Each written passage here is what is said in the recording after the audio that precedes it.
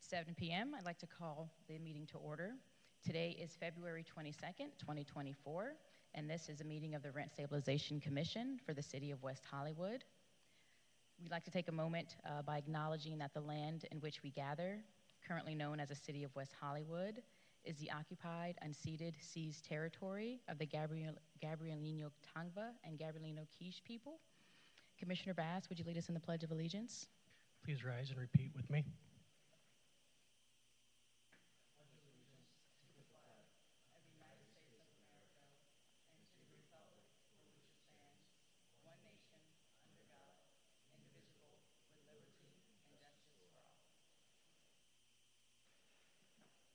Thank you, Commissioner Bass. I hope everyone's doing great this evening.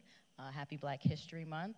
I hope you've had an opportunity to, go to an event or do something that honors the legacy and contribution of Black Americans. And if you haven't, you still have time.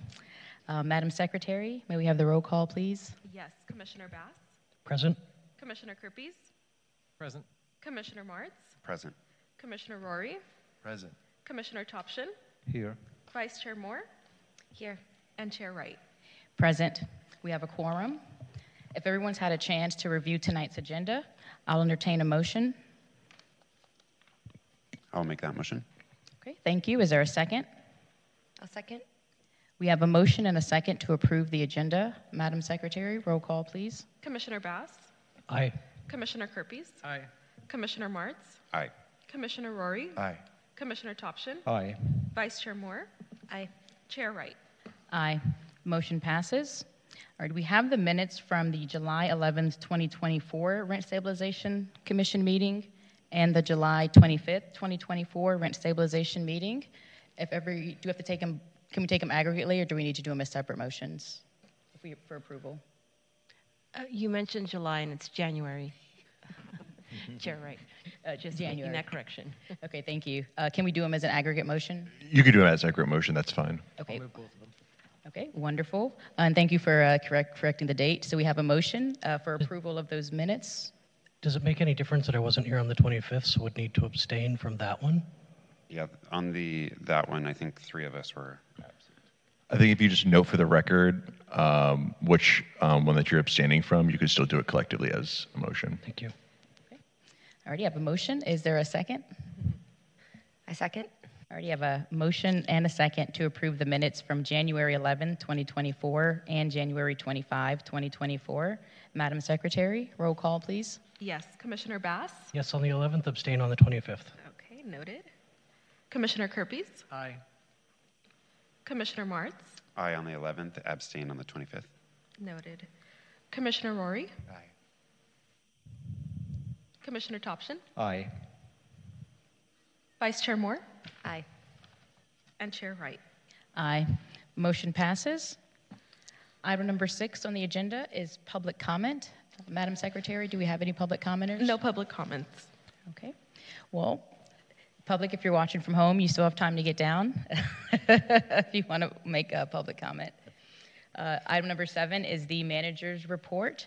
Our acting rent stabilization manager, Gloria Vilas, will review the look-ahead calendar for us. Good evening, Chair Wright and Commissioners. I'm very, very happy to be here since we missed our last meeting. They withdrew those appeals, so we weren't able to meet, and I really look forward to seeing you guys. So that was a little sad, but I'm glad we're here today. We do have on the look-ahead calendar, tonight will be an appeal for D case 4794. At our March 14th meeting, we will have 2 appeals and a presentation on the Justice for Renters Act. I believe Hernan Molina will be also here to give us some more information about the act in case questions come up. And then on the March 28th meeting, we will be having another appeal. That's it. Wonderful. And we had an amazing time last meeting.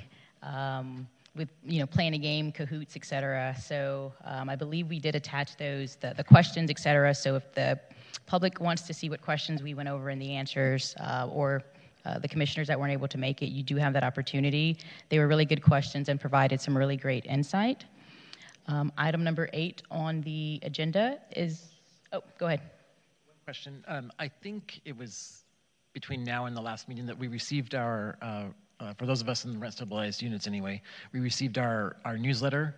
And I think, is there any way to, the city doesn't have any idea as to who requests from their landlords in that process the interest payments, correct? That's really just between the landlord and tenant conversation with the use of that form. Yeah, I believe the actual form has an option for the landlord to send it to the tenant and say, one, here's your check, or two, you could deduct it from your upcoming rent. Or the tenant can also use the same letter and say, hey, since you didn't pay me by the 31st of January, I'm deducting it from my rent.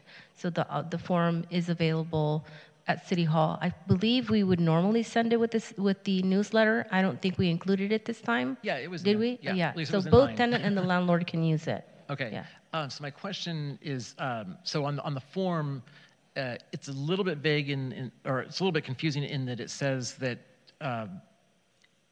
you have until, it makes it sound like you only have until the end of February to resolve this, but really there is no deadline, right? No, if it's within that year that it's applicable, then they can do that. And then I just happened to be at City Hall today to pay a traffic ticket, or not a traffic ticket, but a parking ticket. And I happened to be there, and I was looking. Is it possible to put those forms available there on the first floor with the other rent stabilization forms? The security deposit interest? Yes. Yeah, absolutely. I just don't think many people know about it in the city because of so many years of it being zero. Thank you. Are there any more questions for staff? Alrighty, moving on to item number 8 on the, which is the appeal. The appeal is set forth as D4794. Excuse me. Do we have a representative for the tenant and the landlord? Neither the tenant or the landlord have checked in, but they both confirmed attendance. And they both confirmed in person or via Zoom? In person. In person attendance. Mm-hmm. All right. Do we table and just go through the other items and then come back? So there's a couple things. One is there's no requirement that the parties be present, so the commission is free to go forward with it. The commission could continue the item to another hearing if they felt that they actually needed the parties to resolve this appeal, or if you wanted to go through the rest of the agenda and move this to the very end, then somebody could just make a motion to move the appeal to the end of the meeting and then take all the other items. Okay, got it. There's not a ton. I was looking, not a ton unless there are a bunch of items from commissioners. Someone just walked in, so we'll see what happens there. But as we're waiting for that to happen, I think we can start thinking about whether we want to proceed without the parties or. I don't mind proceeding without the parties, but I would move that we move our one item or our commission comments forward versus by an extra couple minutes. I don't know. Got it. Okay. The landlord is present. Okay, the landlord's present. The tenant, the appellant still hasn't appeared? No. Okay. Were there any other suggestions or ideas of how we want to proceed? Since we have the landlord present, so we can just move on. Okay. All right, I agree with that. So we do have the landlord present, so we can proceed with testimony from the landlord. But first, we will hear the staff report from our legal counsel, Jonathan Natalizio. Thanks, Chair and Vice Chair and Commission. Good evening to the public. My name is John Natalizio. I'm the legal counsel to the Rent Stabilization Commission for the City of West Hollywood. And this appeal hearing tonight results from a hearing examiner's decision denying a rent reduction application for issues relating to restoring use of a in-unit washer and in-unit dryer. The decision's basis for denying the rent decrease is that the washer and dryer were not a housing service which was provided by the landlord, and that tenant had failed to meet her burden of proving that by preponderance of the evidence. And tenant did file the appeal, which claims that the decision is clearly in error and is not reasonably supported by the findings made or evidence in the record. Staff finds that there is substantial evidence that reasonably supports the hearing examiner's decision, is credible and of solid value, and staff believes that a reasonable fact finder could come to the same conclusion, even if there's contrary evidence in that record. Other than tenant's testimony, staff found that there was nothing in the record to support the in-unit washer and dryer were a landlord-provided housing service, and that the hearing examiner considered this testimony already and deemed it was insufficient to meet her burden in light of other facts and evidence. And so staff finds that there isn't a basis to disturb this determination. Staff recommends adopting Resolution RSC 24-644. You as the commission have the power to affirm, reverse, modify, or remand the appeal decision to the hearing examiner. The commission reviews the hearing examiner's decision under the substantial evidence standard, which requires the commission to make sure there is substantial evidence that reasonably supports the hearing examiner's decision, is credible and of solid value. If that evidence is found, then the decision must be upheld, even if there is also evidence that could support a different outcome. The commission does not substitute its judgment for that of the hearing examiner or reweigh the evidence, and as relates to questions of law, the commission applies an independent standard of review. Thank you. Are there any questions for staff? Yep, Commissioner Topchin. Thank you, Chair. Good evening, Mr. Natalizio. There is a registration form in our packet dated August 10, I believe it's 2025, that the laundry facilities box is checked. Although this is from a later time, 2025, but I wonder if the hearing examiner considered this registration form, did give any weight to this form, and why this form checks the laundry facilities. Do you know anything about it? Or we should ask the landlord. Are you looking at, in terms of our packet, what Bates stamp number is I think this? the page 54 of our packet. I'm on page 58 of at least the PDF. I don't see a Bates stamp, sorry. But it's right after the re-registration form. On the looking- packet we have page 53 is the document titled Unit/Building Services Report, and the next page, I assume that would be number 54. It's the city's rent-stabilization registration form. Oh, I see what you're saying, sorry. Yeah. So just as a point of clarification, this is the initial registration form that would have been submitted back in 1985 when landlords were required to register the property. And what we look at as laundry facilities is an actual facility, meaning there's a laundry room that has a washer and a dryer that all the tenants have access to. That's what we mean by laundry facilities. If it was in any unit, dryer and washer, it would indicate that. But for the purposes of this form, the laundry facilities means there was a room that was considered a laundry that all the tenants had access to.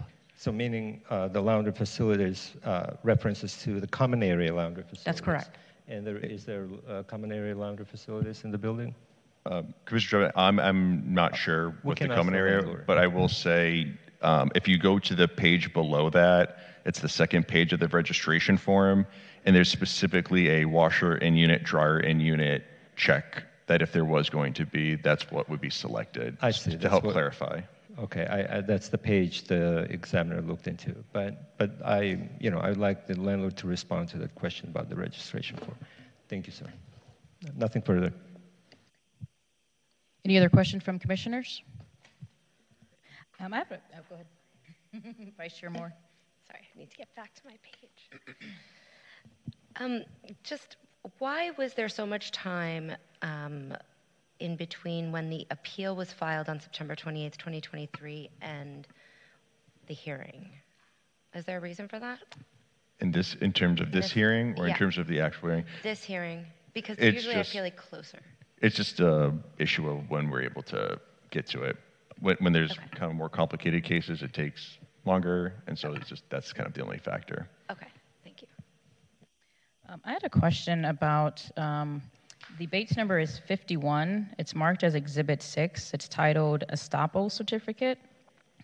It's dated December 1, 2015. So I looked up the code section at the bottom, RSO 17.52.010, subpart 6, and it looks like this form is generally submitted when the landlord doesn't want to renew the tenant's lease and there's an actual, like a reason why. And so sort of read, why the tenant would submit this form. So it looks signed, dated by the tenant December 1, 2015. And then for number 6, do you have it before I continue? I have it open. Okay, perfect. And so for item number 6, it says the original lease has not been modified except as follows. And it says increase 3% every year except one since 1998. Security deposit to, I think it says remove washing machine. Do we have any other context regarding this exhibit? So from my understanding is that estoppel certificates are usually utilized when a new property owner is going to purchase the building and they have the tenants fill out these estoppel certificates so they can assess risk and be able to determine profitability. It's a tool for the prospective property owner in evaluating. That's my experience with the estoppel certificates in this context. But I do see that line. And other than that, I'm not sure. Did reading this sentence like sort of weigh at all on the staff report sort of regarding, who knew what when regarding, that the washing machine was in the apartment, and sort of when it was placed? I guess did this affect at all the staff report regarding the washing machine? So I did see this, and I believe that the hearing examiner did as well. In my staff report, I referenced that, in reviewing it, I still think that the evidence in the record could reasonably support what the hearing examiner came to. I think this is an example of kind of when I read my staff report and what I put, when I give my oral report and what I put in the staff report, which is there is evidence, in records which can support different outcomes, but that isn't determinative of whether or not substantial evidence could or could not be met. But to answer your question directly, yes. I mean, the fact that this is in an estoppel certificate from 2015 can lend it to what you're saying, but at least this didn't change my opinion. Okay, thank you. I also have another comment, just so that you guys know. Just as John Natalizio mentioned, that this is used when there's a prospective buyer. We see it more often when the prospective buyer doesn't have a lease. So this is what they now base new information. So if the prospective buyer sees that there's no lease agreements available for them on a particular unit, then they would request this estoppel certificate so that they know what was being provided at the time of the tenancy when they took over the property. And this is not filled out by the property owner, this is filled out by the tenant and signed by the tenant. So it's what the tenant is reporting. It's not something that the previous landlord filled out for them or anything like that. Got it, thank you. Are there any more questions for staff? No questions, just a comment, Chair. The tenant is now present. Alrighty, good evening, welcome. We are just now getting to the hearing part of the appeal, and so the rules for the appellant, who is the landlord this evening, and for the respondent, who's going to be the. Oh, did I say landlord? I'm sorry. The appellant is the tenant this evening, and the respondent being the landlord. So the tenant will speak first. You will have 5 minutes. You can divide your time into 2 segments, so you can present your case, and then you can also do a rebuttal. You can take it all at once. You can divide it how you want to. Just let me know how you want to divide your time, if at all, when you come to the podium. The landlord will have 5 minutes to speak. It will be one segment. It's not divisible. When it's your turn to speak, please state your name and your city of residence for the record, and then proceed with your comments. And just some pointers, please stay on topic. So the only issues that we can make decisions on this evening are the issues that are on appeal before us. And so please make sure that your presentation of your case and your rebuttal are on the points that we can actually make a decision on this evening. And so for now, I will ask the tenant to please come to the podium. You can adjust the mic, so make sure we can hear you, and then state your name and city of residence, and then let me know how you want to divide your time.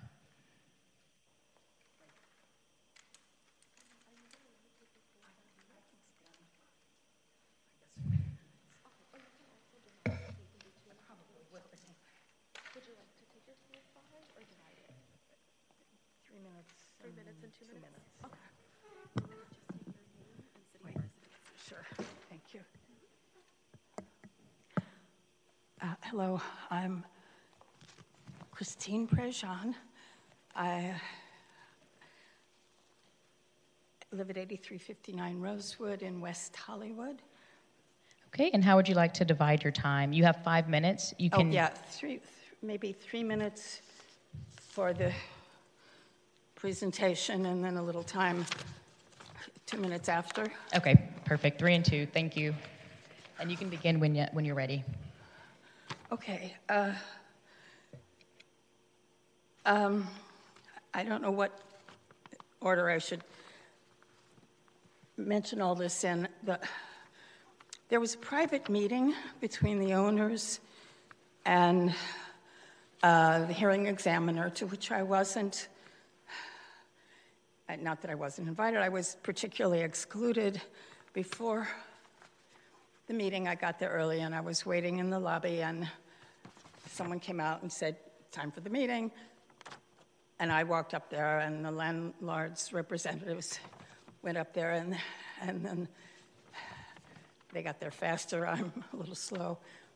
And then they said, "No, you're not to go in yet," which I thought was a little odd at the time, but I've since spoken to someone that was pretty much inappropriate. And after the meeting, they stayed, and I wasn't invited. Okay, that was one point. The other point that was mentioned in the hearing examiner comment, there was never any determination that my washer and dryer connection is not within code, because I don't think anybody ever inspected it, and I certainly wasn't informed of it. And then, so I would wonder what it would take to bring the hookups, the connections up to code, and that can't be that costly. I don't particularly need the rent reduction. I just want my washer and dryer back.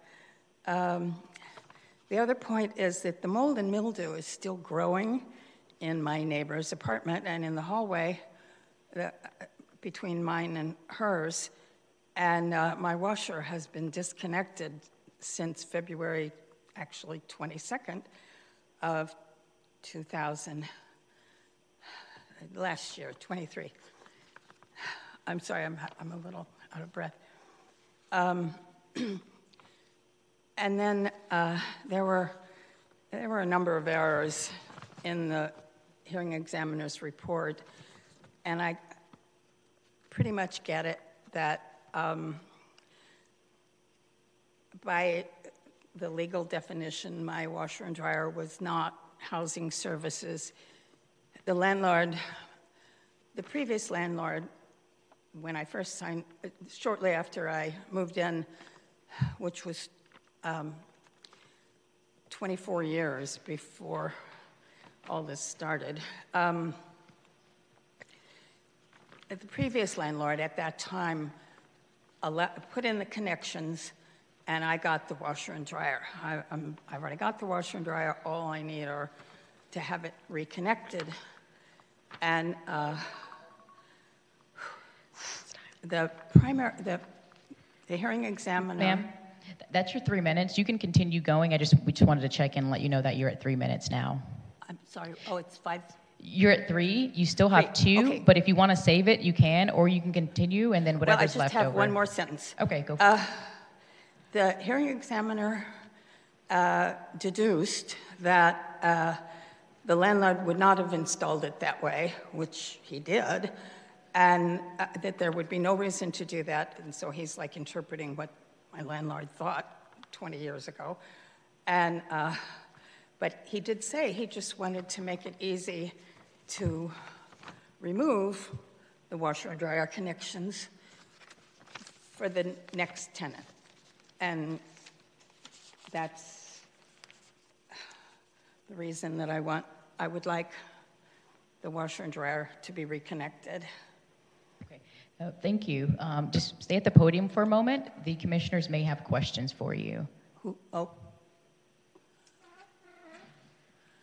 Just curious as to, was there a reason you were unable to provide testimony provide evidence other than your own statements? Like at the hearing, did you consider talking to the landlord, the previous landlord? yeah, because the previous landlord never wrote anything up about it. I didn't ask. I didn't think he thought it was okay just to put in the hookups, and I didn't know that I was supposed to ask for things in writing, and that was a long time ago, and he was kind of elderly at the time, and I didn't call his family. Okay, thank you. For that reason. Any other questions? Yeah, I do have a question. Were you responsible for all of the repairs and the maintenance and the upkeep? I was, yeah.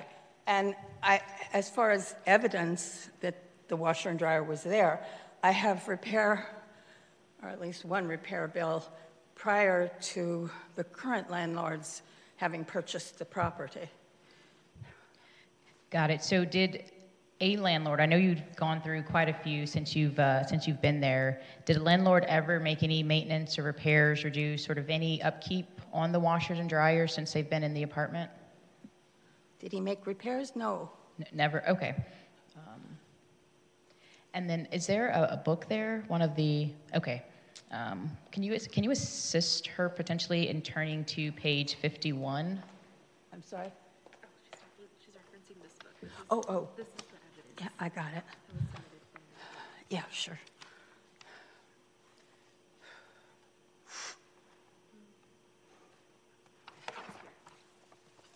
Sure. I have a pen. They're going to reference this, so they just want you to see it. Oh. Because of the question regarding. Okay, got it. So on page 51, you're looking at the estoppel certificate. At the bottom, looks like that's your signature dated December 1, 2015. Do you see that? Yeah. Okay. Got it. And then further up on the page, item number 6, it says the original lease has not been modified except as follows. Do you see that sentence? Yep. And then after that, it says security deposit to remove washing machine. Yes. Do you recall can you give us some context as to what that meant? Like, did you lose your security deposit? What was going on? I'm sorry. Yes. I gave the previous landlord, or like 3 previous landlords ago, $100 so he could reconnect it the way it was, and he just kept it. I mean, it was a deposit, a security deposit for that purpose. It wasn't part of I don't think it was part of my original security deposit, which I think it was, I don't know, I can't remember. It might have been refunded. It was a long time ago. Okay, got it. So it sounds like you're saying that you paid a deposit, and then did you pay an additional deposit to have the washing machine put in? Yes. Okay. Yes. I gave him an additional $100 because that's what he said it would cost to unhook the hookups and put it back for the shower that was there in the first place. The shower has a drain, so that's why we put the washer in that location. It has 2 bathrooms, and I didn't really need 2 bathrooms. I mean, it still has 2 bathrooms. It just only has, it's like a 1.5 bath. Got it. And then just one more question for you. Can you turn to page 50? Oh, 50-something a month for water use. He wanted me to pay a little extra every month because he said the washer would use extra water, which I did. Got it. Page 57. I don't know where, I remember doing it, but I don't know. Well, you guys have everything in good order.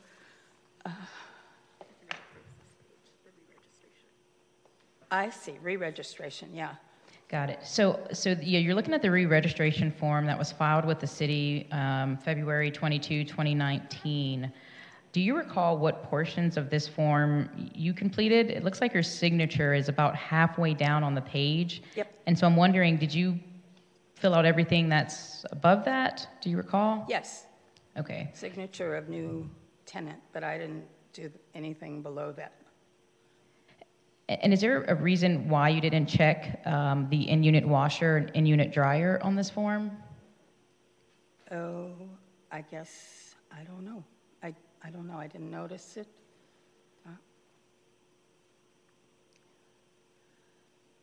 Is it on there?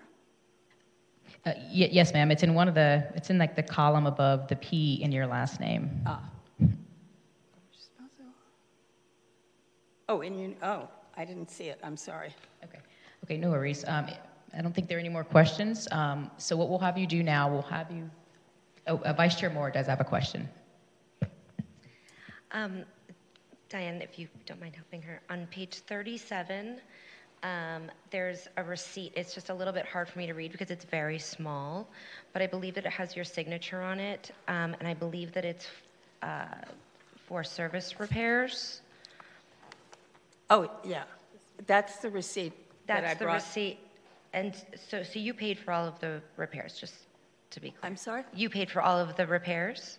Yeah, evidently nothing broke in all that time except this one repair, I think it was to the dryer. Okay, thank you. And that, on the opposite page, that's a picture of it, which is, it's not that attractive, but I didn't care. I needed a washing machine so I could, do my laundry. Okay. Are there any additional questions? Okay, seeing none from the commissioners, I'll have you take a seat. The landlord will then come. He'll have 5 minutes, and then you'll have the remaining time, which is... Okay. Sorry. You'll have 1 minute and 20 seconds for your rebuttal Yeah, if I have after a question or after the landlord. agreement or whatever. Okay, Thank and you. I'll have the landlord or the representative come to the I podium. should leave this here? Yes, ma'am.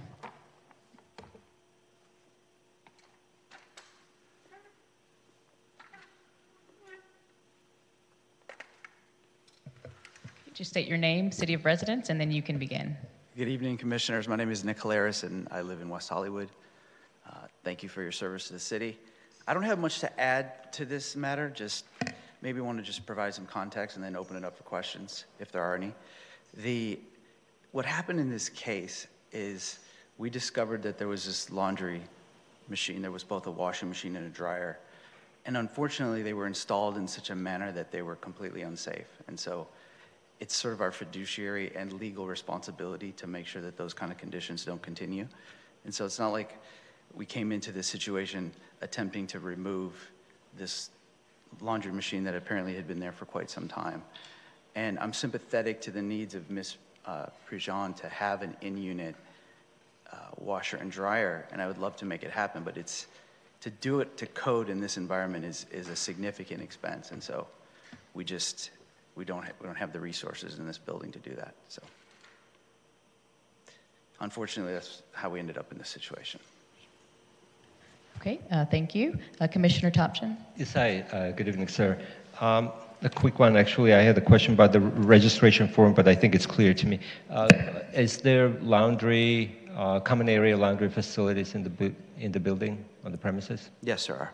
There are. And how many machines? I just wonder. I don't know for sure. I think Okay. it's just one and one wall. It's only an 8-unit building. And that facility is accessible for everyone, right? Including the tenant of record, Ms. Perjan. Yes. Yes. All right. Okay. I just wanted to know that. Thank you. Just a couple of questions. Can you remind me when you purchased the building? I believe it was sort of late, either 2017 or 2018. Okay. And had you seen the Gestapo, or you asked for the Gestapo form, right? I don't know if I'm saying it right, but and did you review those when you received them, or did that raise an alarm to you at all when you saw that, or the Washington? I don't honestly recall. Okay. Yeah, we do request the estaples when we purchase properties like this where it's difficult to get the leases, and we review them. But I don't remember even thinking about it. The first time I sort of personally had knowledge of this washer and dryer was just over a year ago when we were starting to get complaints about leaks and mold in an adjacent unit. Mm-hmm. And as our property management team went to look at it, they discovered that there was this improperly installed washing machine inside of a shower. And approximately how, this sounds like that was pretty quickly. You investigated what the complaints were coming, what was causing the complaints, and then you figured out that it was potentially the washer and dryer, and then you notified the tenant. I mean, did it happen pretty quickly, or how much time did it? I believe it happened very quickly. Okay. Because when our property manager went in to look, we discovered that the more alarming piece of it is that there was a dryer that was on the balcony. And so these dryers are connected to gas, and no, I understand. Gas can leak, and you can get serious consequences if it goes in the wrong direction or has a malfunction. And so that was the most alarming part. So we immediately notified the tenant to turn it off. Okay. Yeah. Thank you. Was there ever discussion of how to make the connection sort of safe as is? It seems that she's had it for 20 years, and so I'm wondering if, I assume nothing's happened in this time. I know it's not on the record, but I'm just curious if there was sort of any discussions about sort of making it usable, or sort of meeting whatever requirements the repair folks sort of told you, beyond sort of rebuilding an entire laundry facility in their apartment. Yeah, we even had a contractor come look and bid it, and I don't remember the exact number, but the bid we got was like $12,000 or $15,000 to get it done. I'm actually open to it. I would still do it if we could get it done for a reasonable price. I don't know how you would, just based on the way the unit's set up, but I'm open to that. I don't feel like it should be our responsibility, just because we didn't, we don't provide laundry services for everybody else. But I'm completely willing to allow that to happen if it's done by a licensed contractor and it's done per the city codes. Got it. And it's your understanding that in the current state it violates some health codes or some city codes? Yes. Okay. Have you shared that with the tenant by any chance? I think in the original correspondence that we had with her, we did, but I can't really completely confirm that right now. Okay. And then has the mold issue been resolved, or is it mold still appearing in the adjacent apartment? As far as I knew, up until just a few minutes ago when Ms. Perjan was speaking, I thought it was resolved. I hadn't heard anything from the neighboring tenant who brought it up originally. So we were under the impression that it was solved, but it sounds like it may not be, so we'll have to look into that. Okay, got it. And there's a book in front of you. Can you turn to page 47? It'll be a small number on the bottom of the page. It's one of the Bates numbers. Yep. So is this an invoice that you submitted to the hearing officer? Yes. And this is regarding the adjacent unit number 6? Yes. Okay, so in the description, the last line, it says apartment maintenance number 6, patch and paint where wall heater was removed. Did anyone ever, I guess let me start over. So there was a wall heater in that unit. Was it sort of in the same area that the mold issue arose, or was it somewhere else in that unit? I actually can't speak to that. I'm not sure where that wall here was, or whether it was removed as a result of the mold, or maybe it had been removed years ago and relocated. I actually don't know. Okay, and did the contractors indicate that the mold that had, I guess, occurred in apartment number 6 was due to anything else? So when you try to identify the source of mold, it's kind of a tricky exercise because who knows, you kind of have to open up walls. It was the best guess of the contractors and our team that it was coming from a different location, and they sort of traced it back by looking at the wood and the evidence of any water, and that's how they traced it back to Mrs. Prejean's unit. Okay, got it. And then were there any complaints on the apartment below her that there was leaking from the ceiling down? Not that I'm aware of. Okay, so it was just the apartment that was next to her, not the one below her? Yes. Okay, got it. And then looking at page 42, it's Exhibit 2, I believe it's the exhibit that you submitted. It says like dryer vent, and it's got that sort of black thing over that patio. Is that see-through, or is that blacked out? I think that's just a really bad picture. I'm pretty sure that's just a screen. Like a transparent screen, or? Yeah, it's been a while since I've been there personally. I can't say for sure, but. And is apartment number 5, is it off of the main street? Is it off of Rosewood, or is it on the back side or on the side of the building? If I remember right, this unit is on Kings. So the property is basically on the corner of Kings and Rosewood. So Rosewood is most of the property, but this property, I think, faces Kings, or this particular unit faces Kings. Got it. Invisible from the street. Okay.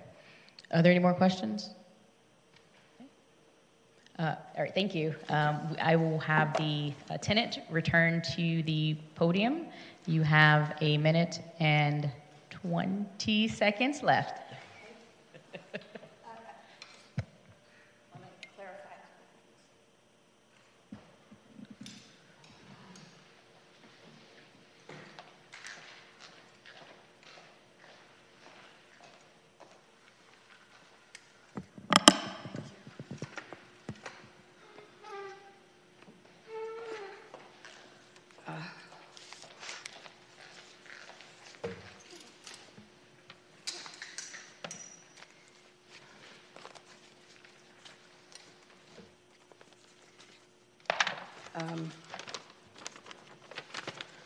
The washer and dryer, the washer on the balcony, the electrical was there when I moved in, and the dryer connection was put in for my dryer, and it's a common wall between the balcony and the kitchen. So that's where the connections, it's not like they're just randomly wandering through the apartment with the gas lines. And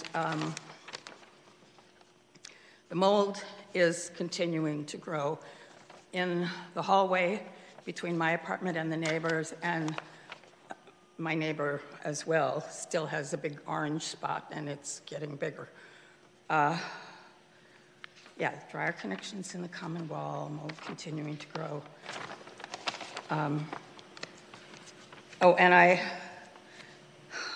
don't know if this is relevant, but I understand, it's possible that you won't be able to get my washer and dryer reconnected. And I will apply for a 504 accommodation, disability accommodation from the American Disabilities Association. And that type of thing doesn't say it can only be the same as every other apartment. It specifically says that an apartment that has a disability accommodation can be different from all the other apartments. because of... So you're at time, but go ahead and finish your statement, and then we'll have to conclude it. Okay. But finish your sentence, please. I'm sorry, what? I was saying, go ahead and finish saying what you were saying. Oh, okay. Well, that's it. I just, I'm sorry, I'm having a little difficulty breathing today. The fact that other apartments don't have a connection in the apartment doesn't mean that it can't have it. And it doesn't cost $12,000 to put in a washer and dryer connection. It may reasonably need to be updated, but they don't need to rip out the whole bathroom and put it in again or turn it into specifically only a laundry room. Okay. It can be the way it is. Thank you. Are there additional questions for the tenant? Okay. All right, thank you. You can take a seat. We're going to discuss the case and deliberate and sort of make a decision, but you're free to sort of stick around while we do that. I'm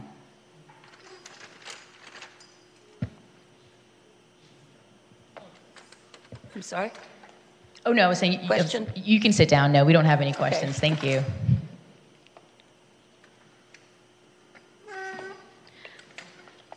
Okay, if the commissioners are ready to deliberate, I will go ahead and close the public hearing on this item. And if there are any volunteers for who would like to kick us off, jump in. I'd like to just say that this is a difficult one because I certainly see the need for a washer and dryer in unit for mobility issues, and I've heard the tenant on that, and I have sympathy for that and would like to call out, I'm not an attorney and I have not followed this legislation closely enough to speak much about it, but the new state law that allows tenants to move to the lower floors and the landlords to allow that if there's a mobility issue. So that is an option on the table, regardless of what this commission decides. So our role here is not to reweigh the evidence. So the hearing examiner makes a decision. And our role is essentially, as I understand it as a non-attorney, is to determine whether a reasonable person in the hearing examiner's shoes could have come to that decision. So I look at the estoppel certificate from 2015 that says there was a reference to a washer and dryer, but then I see the re-registration form in 2019 that says that there was not, and testimony from two people kind of saying it was from the landlord, it was not.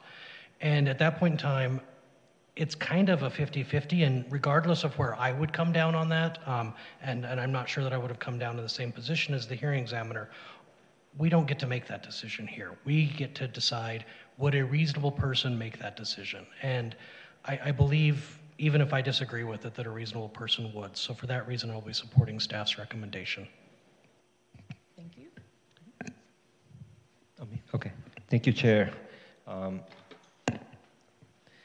try to be quick. So clearly, I'm sympathetic to the tenant and the fact that the tenant is losing the such an important service, which is washer and dryer in the unit, which is very significant service, especially in the rent control apartment in the city of West Hollywood. So there's no question about it, the impact that the tenant will have,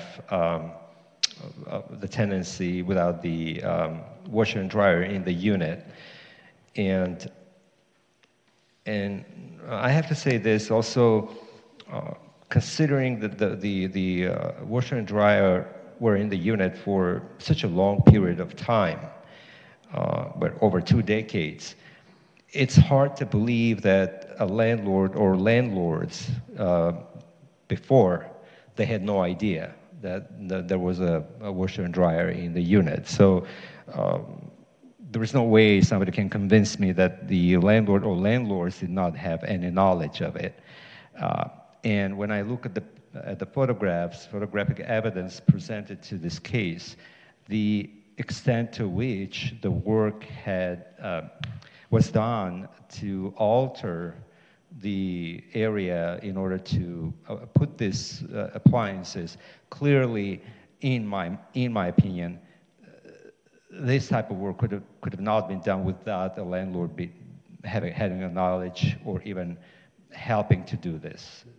So that's my opinion.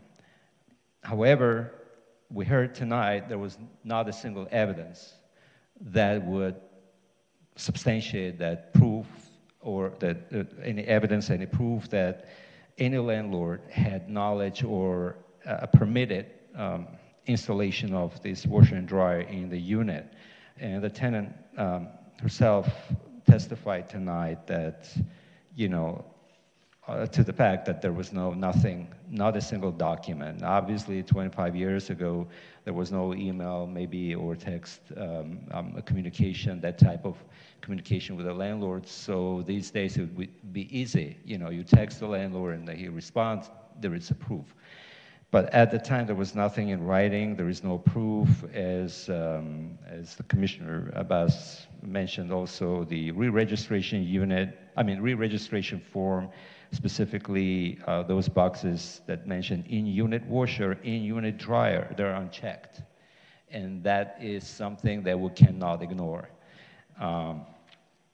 So, having said that, I have no choice but to support the staff's recommendation, because the record before us shows that the examiner didn't err in the findings in this case. So I'm prepared to support the recommendation from the staff. Thank you. Commissioner Martz? Yes, I will be brief on my comments because Commissioner Bass said it exactly how I would say it. And I don't think you need to ever preface again that you're not a lawyer, because you do great. So what I would like to clarify is, for the parties here, is we are very restricted on what we have the power to do. I call the hearing examiner a baby court, and we're a baby appeals court. And so our job is to look at what the hearing examiner decided and to decide, in layman's terms, if they did it right or wrong. And for us to overturn them is a pretty big step to get to. And what Commissioner Bass said, which I agree with, is the record that was created by the hearing examiner, there's substantial evidence before us to agree that they made the correct decision with the evidence they have. Like you said, had we been making that decision, it might have gone either way, because this is a very close case. I'm going to support the hearing examiner's decision and uphold it.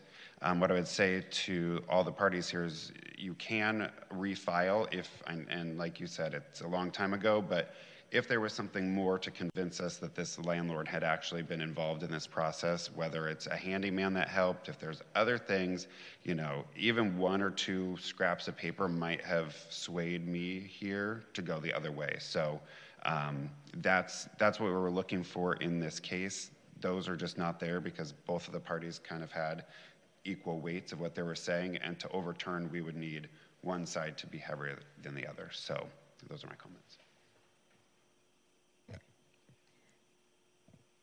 Commissioner Kerpes? Sure. So I will agree with the hearing examiner's determination as well. But the reason I have no, other than just not liking how it's turning out, there's no reason, I don't have any conflicts with the facts here. I think there's no dispute that the landlord in the past knew and helped you put that in. There's no dispute there. But I agree with the hearing examiner in that there was no service lost. This was a situation where the tenant paid for paid for the items being installed. They paid for all the maintenance throughout the years, even put a deposit down to say, when I leave, this is coming with me, or this will pay for your expenses in removing the adapters. So other than the fact that being there and being allowed to be used, I don't see where, and I don't think that the allowance to, from what I've heard tonight and from what I've read here, there was no denial of the allowance of using properly fitting devices. This is not a situation where, the city said you can't use that parking spot anymore, it's not safe to park there, and the landlord took it away. Commissioner, can you speak into your mic? Oh, sorry. Thank you. Then the landlord took it away. This is a situation where the items that the tenant owns are not safe to use. But if there were a way for safer items to be used in that same purpose and safely, the landlord does not seem to be objecting to that. And I know that's a huge expense for the tenant, but it sounds like they're in a situation where the landlord is willing to work with them on that. So that's my reason, but I do agree with most of the things that were said.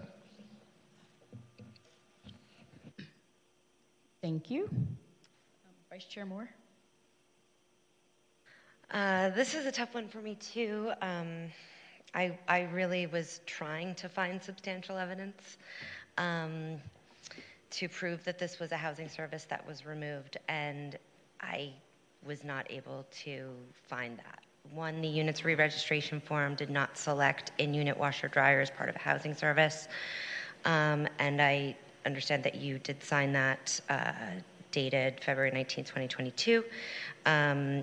There's also no evidence to show that the installation was paid for by previous landlords. I'm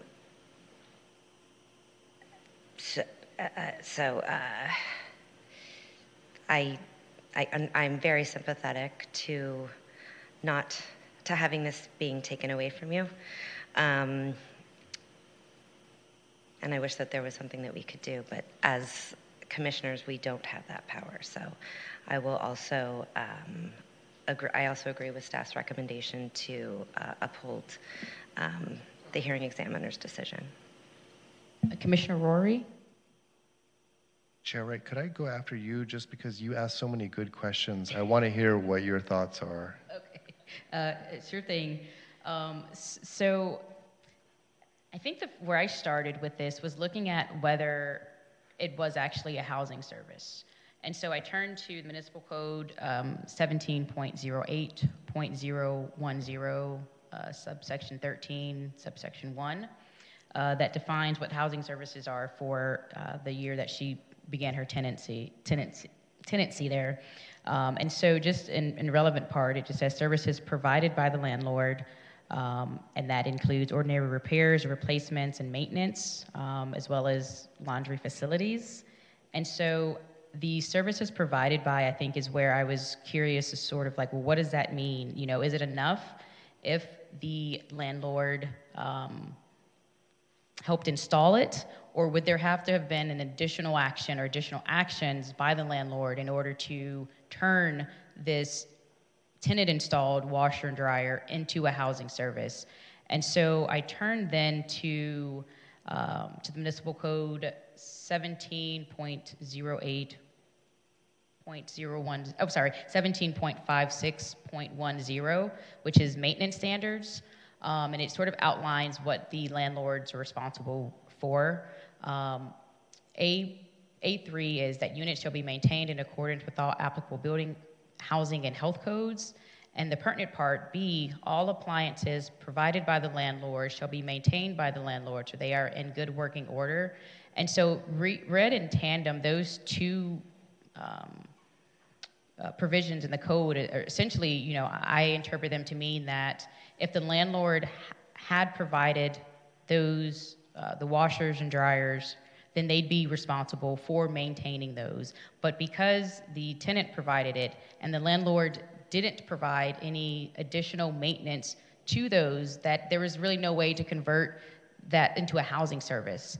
And you know, we got testimony from the tenant that said that she paid for all the repairs, she paid for all the upkeep, and so in my mind that shows there was no intent or even unintentionally where that somehow became a housing service because the landlord maintained those two appliances. And so I think I'm certainly, as my fellow commissioners have said, not satisfied with the outcome because, you know, the tenant did mention, you know, that it's not easy to go up and down the stairs with laundry, et cetera. And so I'm hoping that, you know, if you haven't already, to the tenant, reach out to rent stabilization or permitting, because it's been there for 20 years. I wonder if you're somehow grandfathered in, if they're, just sort of seeing what the other options are. And so, but even with that, because I can't define it as a housing service, I will uphold the hearing officer's decision. Commissioner Rory, it's on you. Well, I just love that we come at this with all these different perspectives. I think I'm definitely going to support the resolution on the table. I wanted to share with my fellow commissioners my thinking a little bit on this, just maybe even, and for future references as well. To me, obviously, I feel bad that a tenant doesn't have a washer and dryer anymore, but I was so struck by the code issues right away that I was immediately sympathetic to the landlord, saying there's other people in the building that they have to protect and take care of. You have gas lines running through walls, you have electrical running through walls, you have exhaust. And I guess maybe I come at kind of from like a facility standpoint, just from taking care of my own home and managing other buildings. To me, this was like, oh my gosh, you can't have a washer, dryer, and a shower. It just, you can't have that. But what it sparked to me, and something that we've encountered in some of our other hearings as well, is this issue that when you have a code violation, it can still be a loss of a housing service. And that still, to me, is really hard to accept. I just want to be honest about that.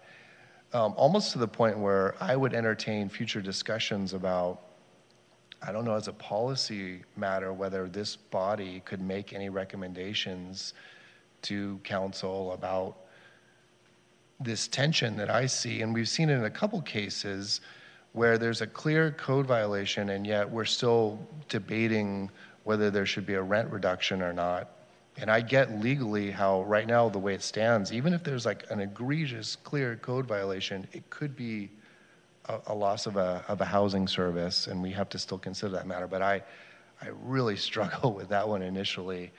And I appreciate the landlord's just approach to all of this, and what was said tonight. This was clearly something he wants to work on, but there's a code issue, there's a cost issue. And for me, I was never really in doubt how this was gonna, for me, how I was gonna vote. But I did want to mention to everyone on this body this code issue and how that doesn't seem to matter for the loss of a housing service. But to me, if I'm the landlord and I'm thinking of all the other people in the building, that's a tough one to say, there still has to be a rent reduction, even if there's something that's just so,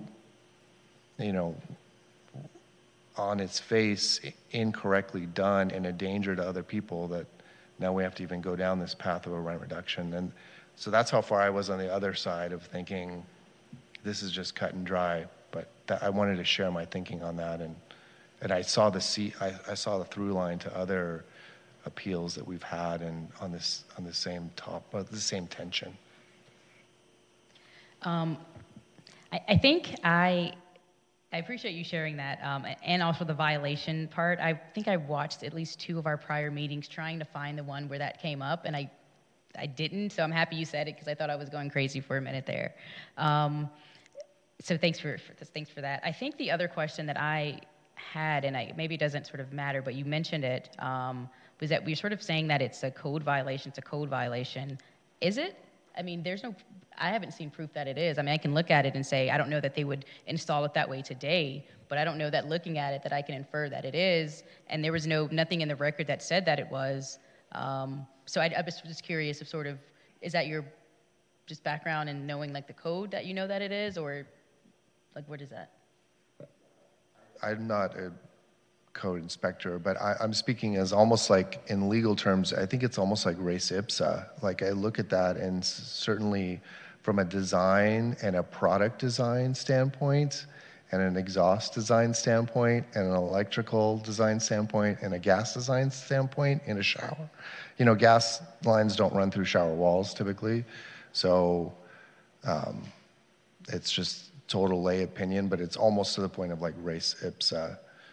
And the other case that we had this issue that I remember, it was an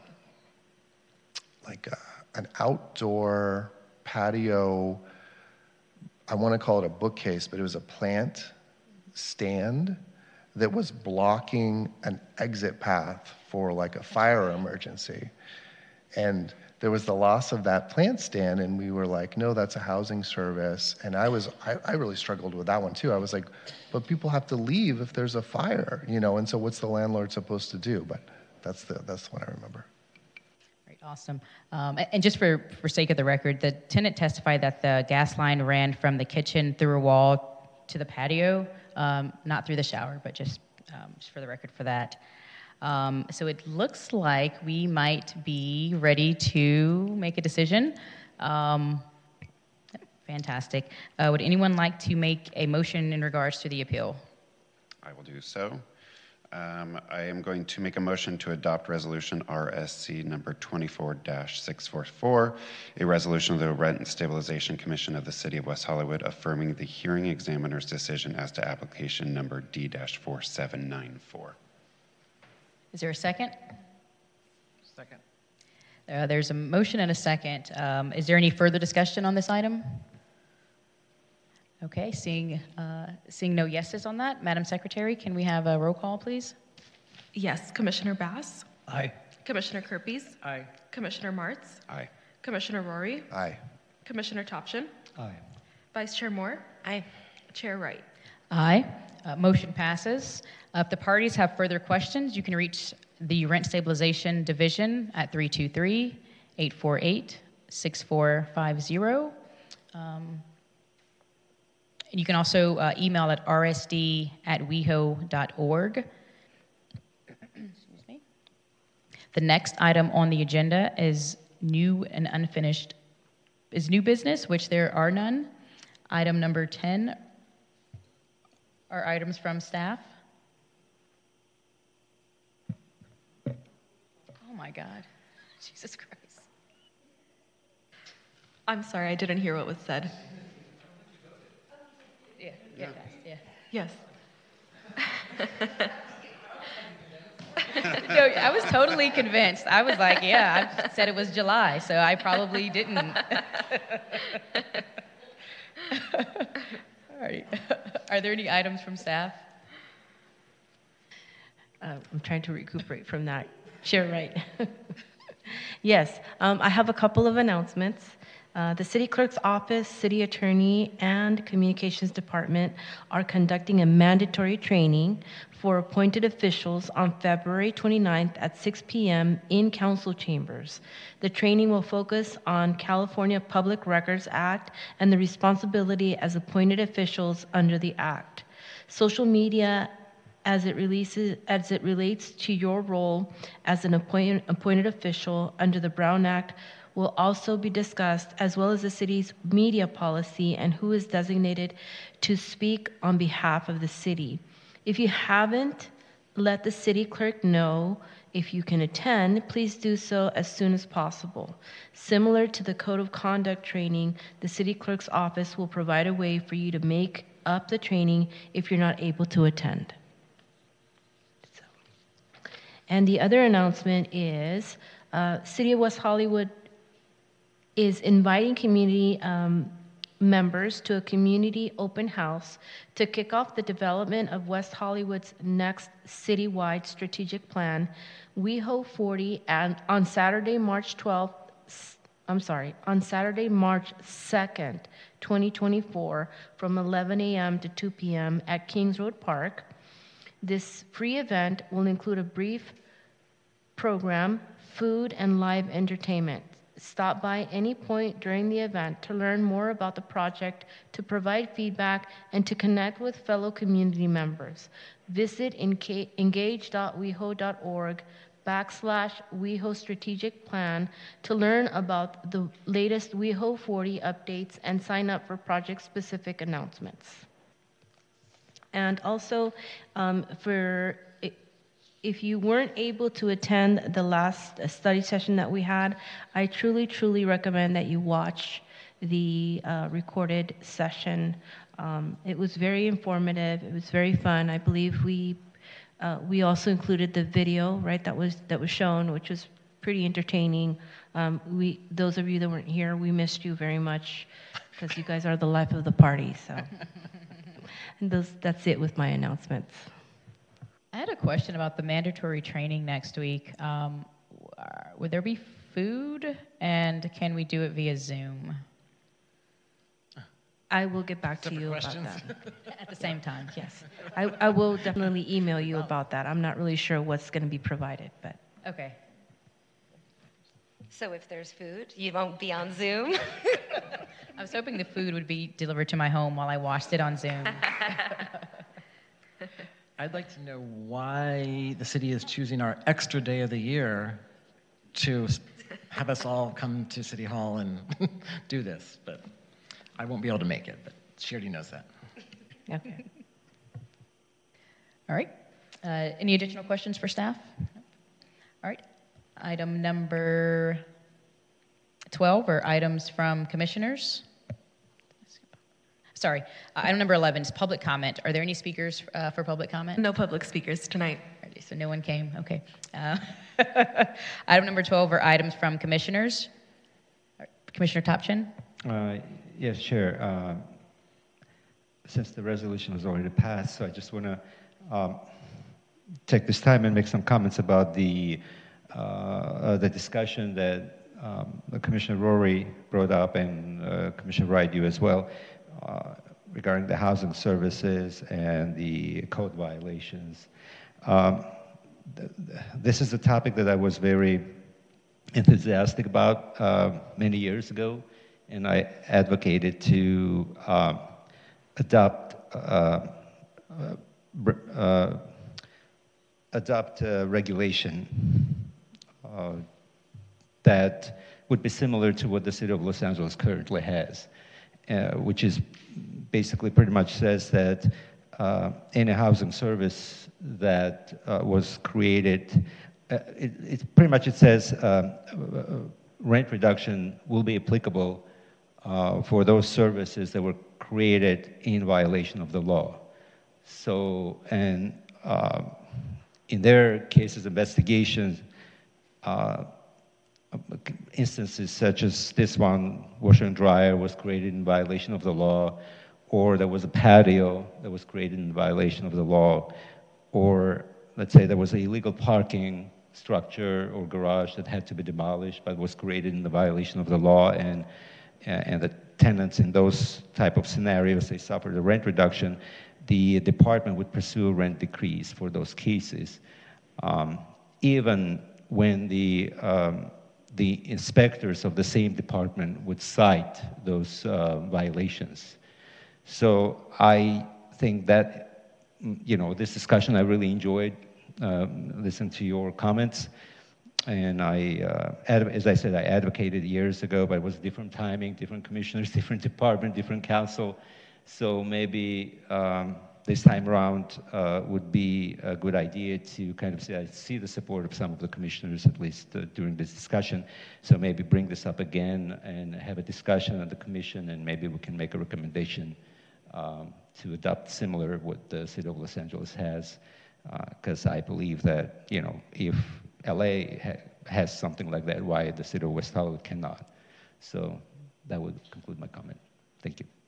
Chair, just real quick to just maybe cut off anything, I just want to say, to the extent that the commission wants to discuss this as a policy matter for, you know, even a potential recommendation to council, whether it's through a regulation amendment or code amendment, we can have that scheduled for a future meeting. But I just want to avoid a like down the line discussion about this, just because it's not agendized under the Brown Act. And so I would also think that members of the public would probably be interested to hear that discussion. So I know it's a very interesting topic, but I just wanted to get ahead of that. Thank you. Would it be helpful if we passed a motion to have this added to a future agenda? Or does it suffice that we've discussed it and sort of given direction in that way? I think as long as the commission can just give direction to bring that back as a future item, and what we can do is we can have a discussion item on it, seeking direction from the commission, and if the commission as a body wanted to pursue some sort of recommendation to council, whether again it is a regulation or amendment, then it's going to be like a multi-step process. But as this commission has had before, we've brought code amendments to you to review, comment on, and recommend to council, so that is an option. Okay, and I would add to that, if we can have the LA, it sounds like LA has a similar policy, and maybe look at what Santa Monica is doing. So as part of that item, we can sort of review what's there as part of our discussion. Okay, thank you. Commissioner Bass? 2 questions. First one is in regard to this that we're discussing now, the code violations. If we ask for something like that, how does it fit within staff's work plan? Because I understand that only council and the city administrator, or council through the city administrator, can really alter staff's work plans. So I worry about asking for something that then staff doesn't have the authority to actually bring back to us. I'll be talking to the director and seeing if this would be something that could be added to our work plan. I just need clarification, because what I understood from Commissioner Rory was that he was not in favor of allowing a reduction on the rent for a serious code violation. That's what I understood from Commissioner Rory. Where from Commissioner Topshin, he was saying the complete opposite. He was saying that if it is a code violation, there should be a rent reduction in place. So I just want clarification on what you guys want to bring forward. To support the rent reduction for the code violation, or to indicate that if it is a code violation, the tenant should not be entitled to the rent reduction. Since I'm already have my mic on, I will suggest, without offering an opinion one way or the other, based on legal counsel's advice, we not continue that maybe an overarching discussion of what other cities do and what staff's position is on something like this might be the way to go. And then we have 7 very opinionated people here who will, at that time, and when it's properly noticed, let you know beyond my 2 colleagues where they stand. Duly noted. Does that help? That's Yes, where it I'm does. at. So the second one is on the rent stabilization news. I really appreciated it, but where it starts out with the reduction of 5%, or the 5% interest payments due in January. Is it late this year, or is there some reason we're getting this in March, or almost March? Yes, it is late. Normally, we either send it end of December, early January, so landlords are aware that they have until the 31st to pay that interest rate. But we lost a really important person in our staff, so it's kind of delayed a little bit of things, and we apologize for that. And I appreciate that. I was reading it and wondering, why are we talking about this in Yes. basically almost March? So Good catch. thank you.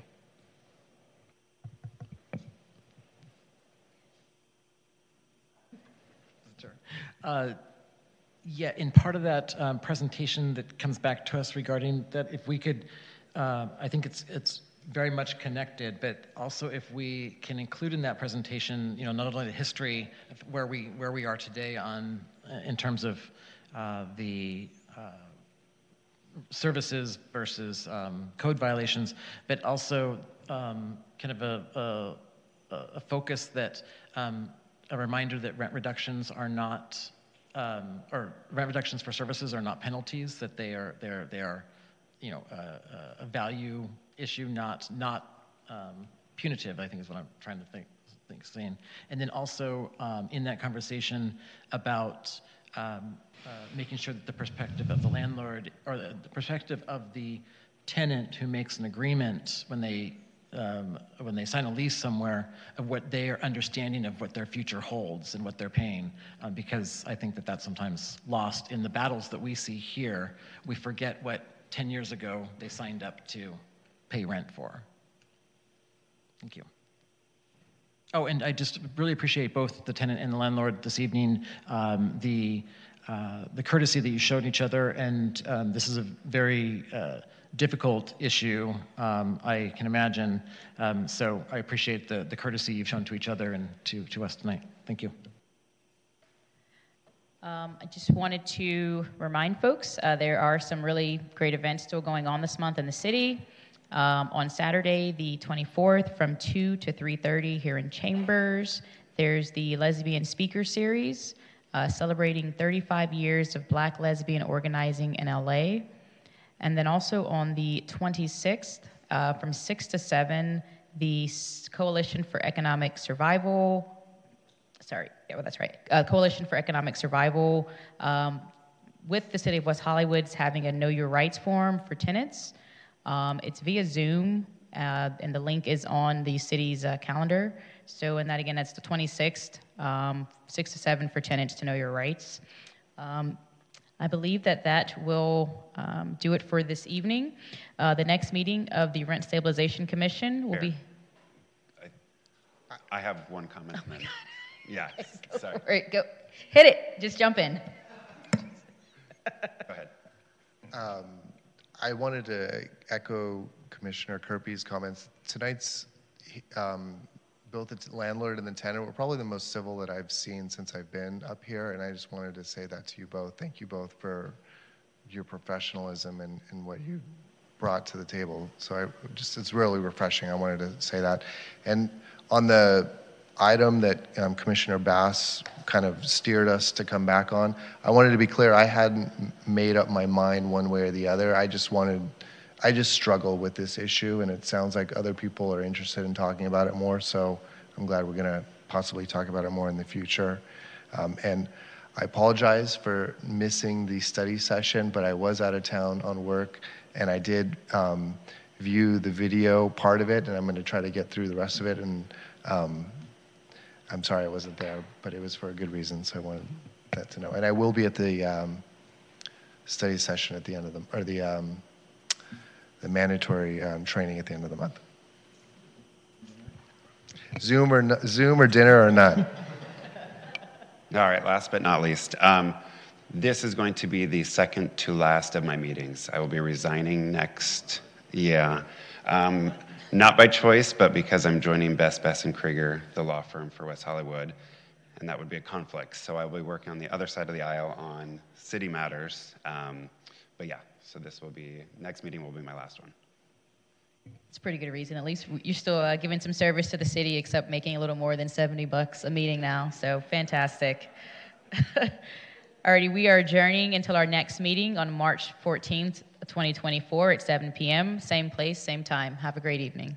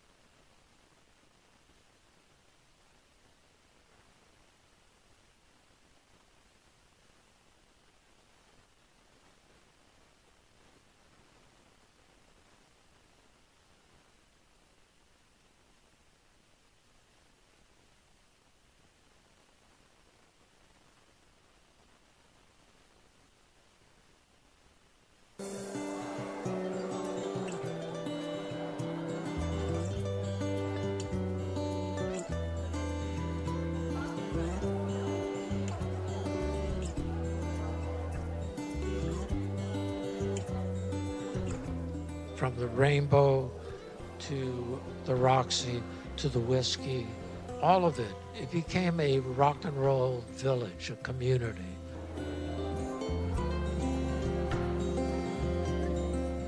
But a few weeks later, his team called me and said, hey, we're celebrating the 50th anniversary of the Roxy. Would you be interested in doing an exhibit?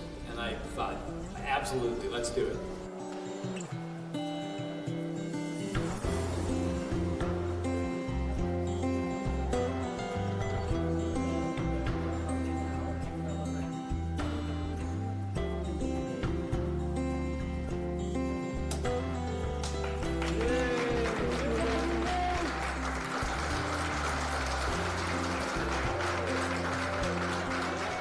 A city like West Hollywood, from the very beginning, nurtured the culture that we were all interested in bringing forth.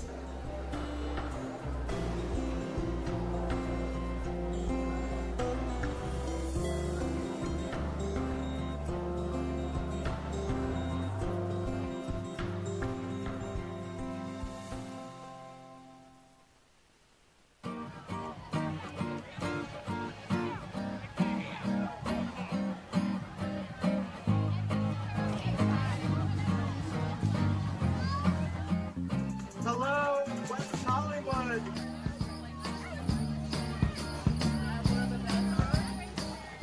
We're here at Winter Wonderland in the city of West Hollywood, and our amazing recreation department has put on another spectacular program for our community. And we're really excited at the opportunity to provide programs and services like this. It gives the ability for a community to come together and build relationships with one another as they go through our programs from infancy to adulthood.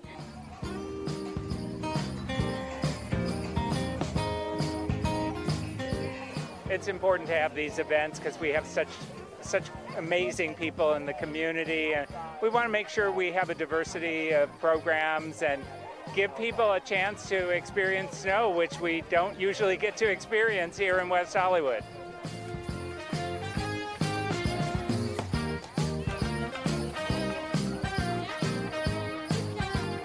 It's a really special thing that we can do this in the middle of winter, bring the snow to people. I know it's hard for folks to get out of town and have that time, but we know how important it is for people to spend time together, and it's really nice that we can do it in this way, so really happy to be here.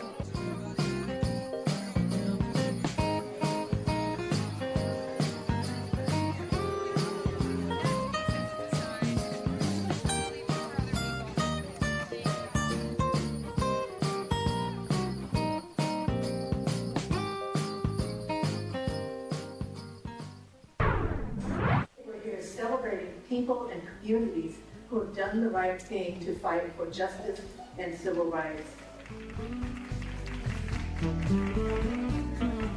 It's so great to be here in West Hollywood hosting this conversation. We're home to such a diverse community with intersectional voices, and our amazing poet laureate Jen Chang put this incredible program together, and that's why we're here in West Hollywood, because the rainbow is as diverse as our community, and it's great to be here together.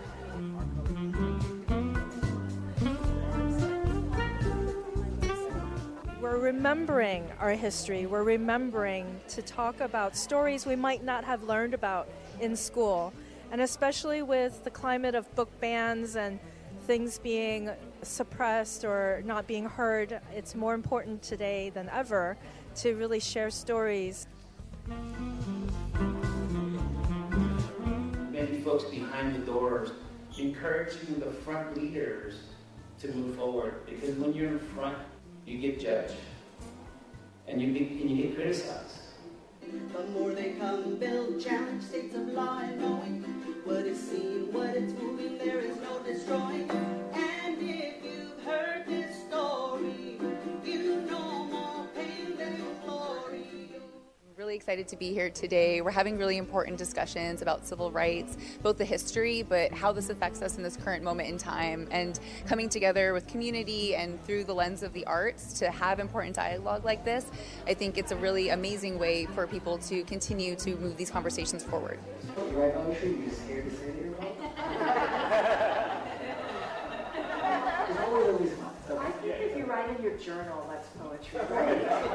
Right? And well, who's to say what you're journaling is not poetry? That reverberation of talking about the past and making new art to talk about the past and bring it to the present, that new art can take us to the future.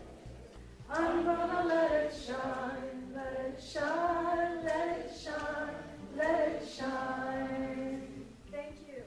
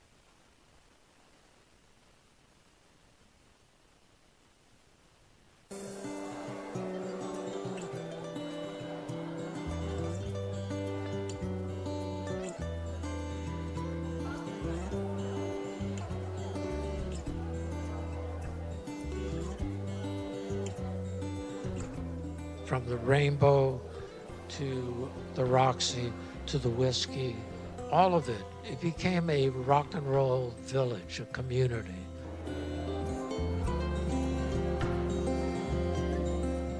But a few weeks later, his team called me and said, hey, we're celebrating the 50th anniversary of the Roxy. Would you be interested in doing an exhibit? And I thought, absolutely, let's do it.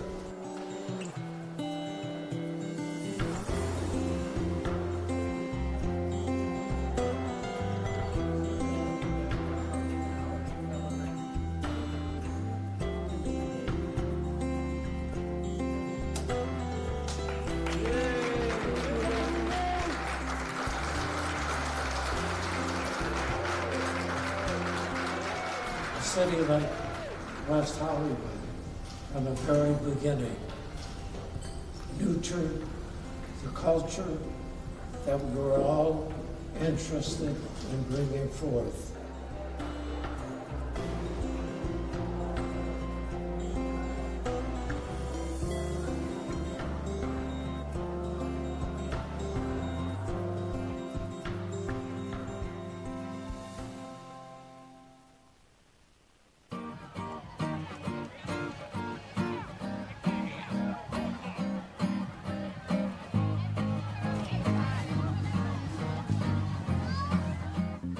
Hello, West Hollywood.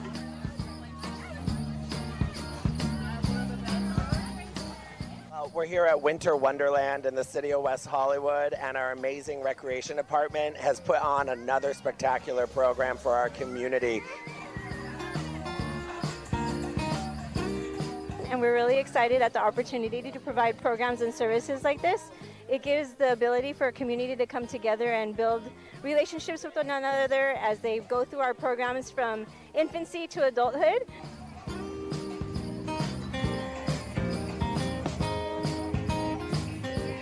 It's important to have these events because we have such amazing people in the community, and we want to make sure we have a diversity of programs and give people a chance to experience snow, which we don't usually get to experience here in West Hollywood.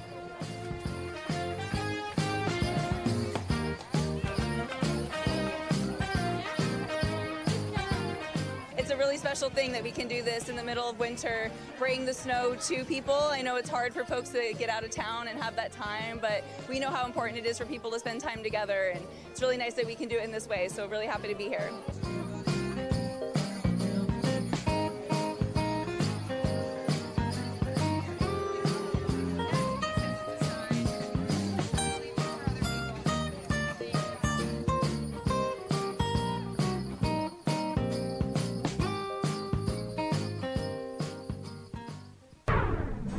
We're here celebrating people and communities who have done the right thing to fight for justice and civil rights. It's so great to be here in West Hollywood hosting this conversation. We're home to such a diverse community with intersectional voices, and our amazing poet laureate Jen Chang put this incredible program together, and that's why we're here in West Hollywood, because the rainbow is as diverse as our community, and it's great to be here together.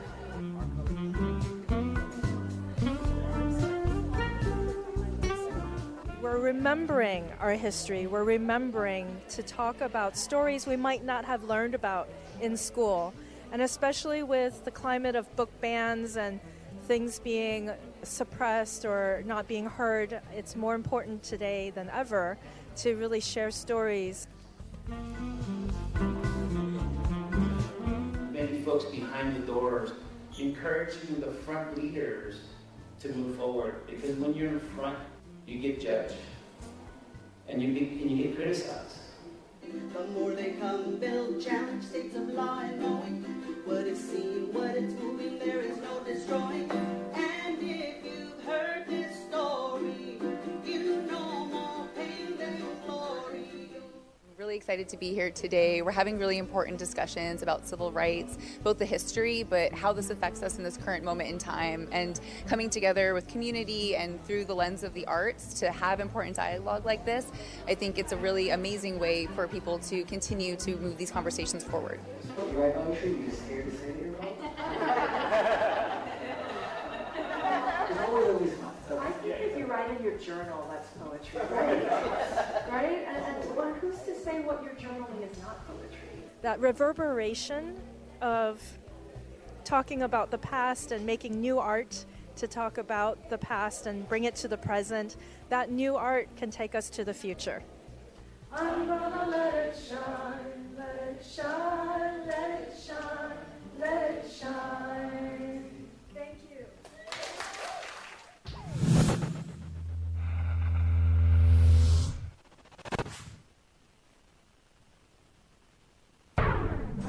My princess boy loves his brother. Who has a brother? Yeah? Yeah? Do you love your brother? Yeah? Someone shook their head. Someone said no. Uh-oh. I've been doing theater for over 25 years.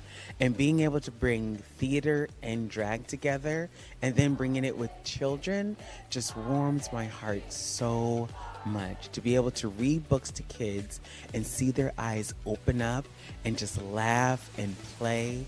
This is why I enjoy what I do. He follows I'm sorry, can let differences live. It spreads and it strengthens when hearts can forgive. Drag has been an essential part of the West Hollywood community for a long time. Historically, this has been such a haven for queer people, so of course it's been a haven for queer art forms. When we first started doing Drag Story Hour, this is one of the first places we really started doing it, so you really see drag in its most cutting-edge form taking place here in the city. And I think to myself, what a wonderful world. Yes. The City of West Hollywood has been supporting Drag Story Hour at the library since 2017.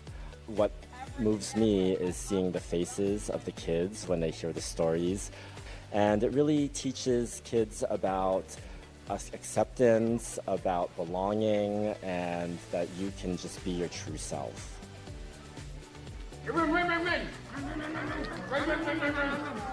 I think that Drag Story Hour supports the mission of West Hollywood because it is all about inclusivity. It's all about giving young people the opportunity to meet people that they might not have met in their everyday lives. It gives them the opportunity to understand other identities, and it gives them the opportunity to explore drag in an environment that's not only safe for them, but made for them. Watch the world from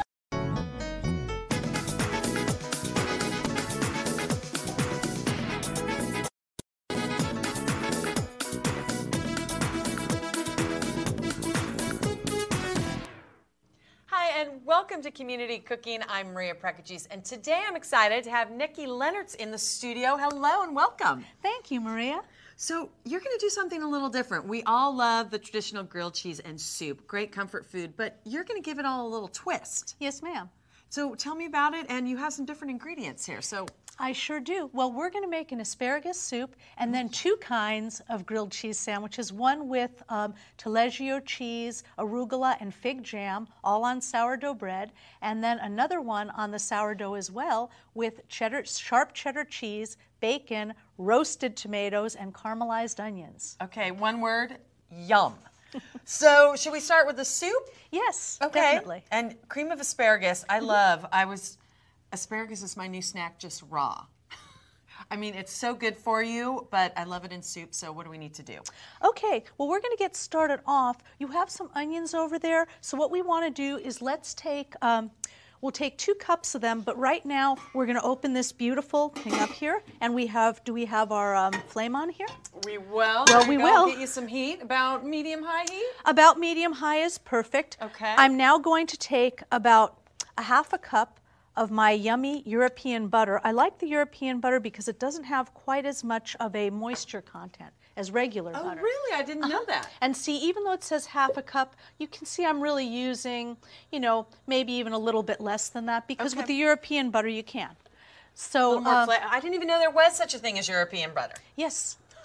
And it's available in a lot of the regular markets now too. Okay. So it works out well. So we're going to go ahead do that. And if you would be so good as to measure out 2 cups of the onions. I can do that. And I thank you for prepping the onions so we Oh, both aren't so crying. we both won't cry. No crying over asparagus soup today. There we Yes. go. 2. And while you're doing that, I'm just going to get some celery ready because we're going to do 1 cup of celery. So we're going to sweat the onions and the celery together. But in sweating it, we want to also make sure, since we're going for as green a soup as possible, that we're not burning the onions. And so if you want to tend So to those, step back. well, No burning the onions. well, we just want it on a good medium heat, and it'll take probably about 5 minutes for us to sweat that. Well, and also with butter, you have to be careful not to burn the butter, correct? Exactly, and that's why with the grilled cheese, not so much with the asparagus soup, because I really want it to taste, you know, I want the soup to have kind of the buttery roux taste to it. But on the grilled cheese, one of my tricks is to use both olive oil and butter, so that I've you never don't have done that. I like to slap on the butter usually. So. Well, and it's great too, but the olive oil, it gives, not only will it give our gourmet grilled cheeses great flavor, but it also keeps the butter from burning too quickly.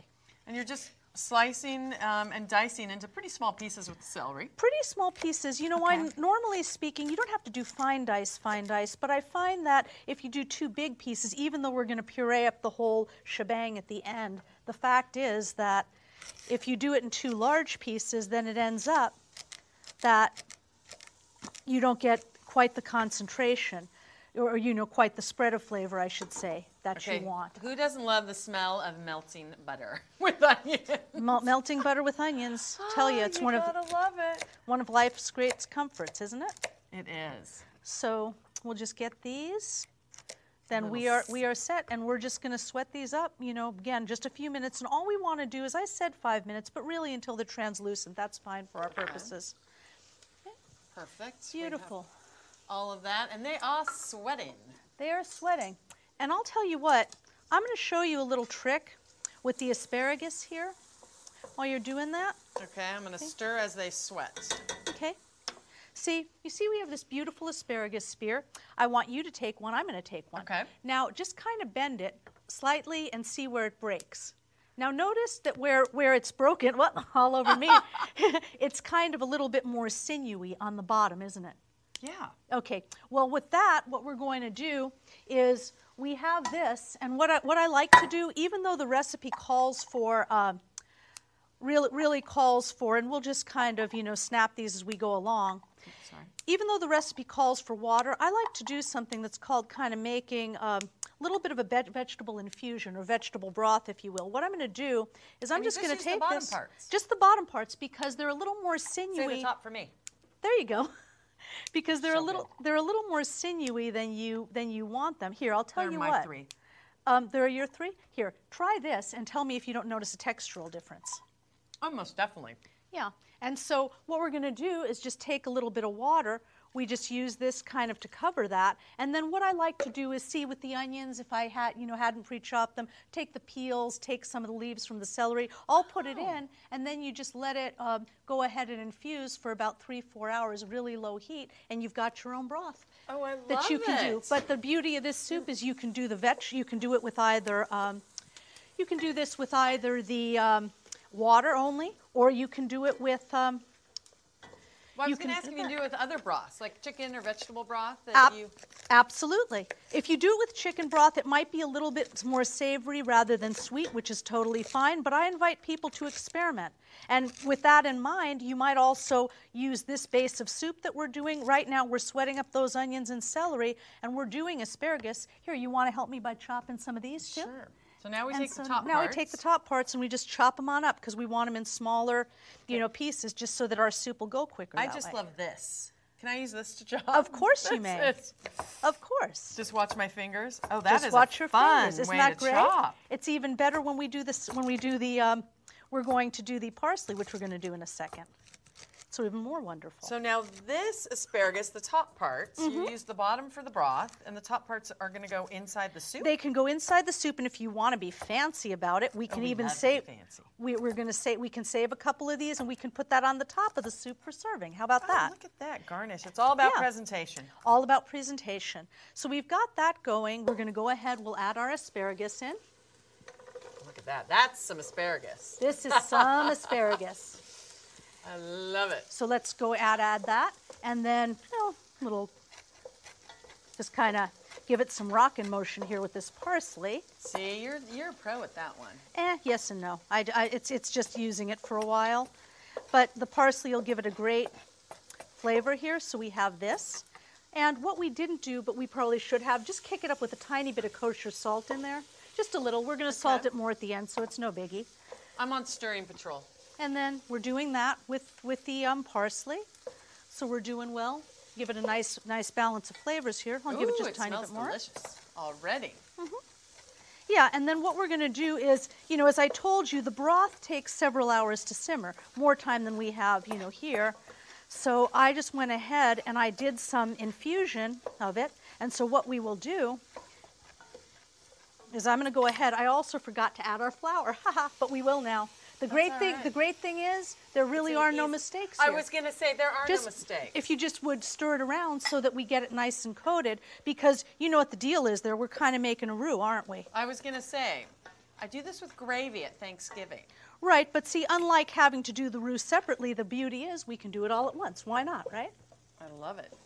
We like easy in this kitchen. We like easy in this good. kitchen. Well, and the beauty also of this soup, anybody can do this. So this is your broth that I made earlier. Okay. And we're just going to go ahead and add it. We got 4 cups. And by all means, the recipe on the website calls for water. You can certainly do this with water, just plain old water, and it still will be delicious. Chicken broth, vegetable broth, anything you like. Anything? Anything. That's brothy. Anything that's brothy. You can even, if you want to, Maria, switch out the vegetables. Try this with broccoli instead of asparagus. Oh. Could you add broccoli in it? Kind of, or, Sure. I love my veggies. Okay, Sure. so that is basically the soup. That's the soup. That's the soup. Now we're going to go ahead. We're going to cover this up, and we're going to let's bring it to a boil, and then let's go ahead and kick it down to a simmer. And about how long does that take? It'll take roughly 30 minutes, although I think we can finish sooner. And bay leaves, forgot these. Ooh, just to give it some nice. Bay leaves are just an odd phenomenon to me because you add them in things. I never know why, but it makes it taste better. So we're just going to go with that. It just gives it Makes depth of flavor here. So we'll put our asparagus to the side for our garnish. Okay. And then meanwhile, I know you're eager to start on the grilled cheeses. I love the asparagus soup. I'm sure I will, but yeah. Grilled cheese, please. Okay. Well, grilled cheese it is. And so what we've got now, which one would you like to start with? The traditional, the one that's got the cheddar cheese, or the taleggio, the little Well, since I can't say taleggio, let's start with cheddar. One step at a time. Okay. Since that's a big word, we'll go with that. Okay. So what we'll do is we're just going to grate up a little bit of this beautiful cheddar, this wonderful yellow sharp cheddar. And people ask me, well, can you use white cheddar? Well, certainly, but why the yellow? Because believe it or not, I find that for meltability, the yellow cheddar has more meltability. I did not know that. Is that crazy? Oh, that is too. And then you're shredding it. Usually I just slice, put it on bread, and we're good. Certainly you can, but why would you think that I'm shredding it? What is it about? Melts more evenly? Melts it's a test. I'm going to fail. More easily. Yeah.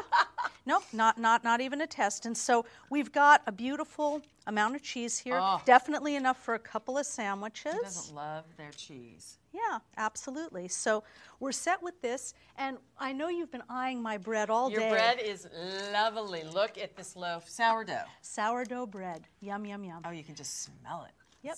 Like I'm in San Francisco. That's right. And you know what? Would you grab me another 2 slices? Because I think I will. I have a feeling that we might need 2 of these. We might need 2. We might need 2. So she barely knows me yet. She knows me so well.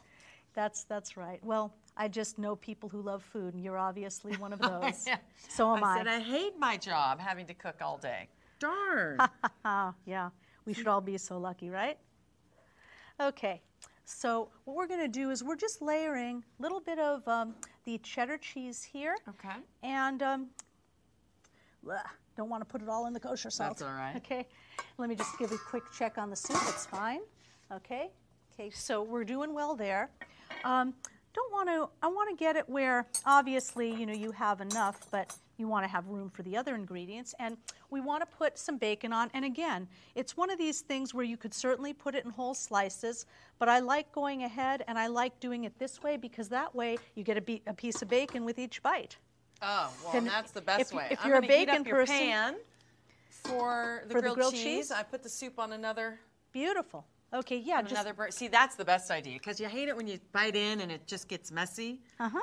Look at that. Yes, you just get a little bite of bacon in each. And let me show you. That's some good thick bacon. Good grief.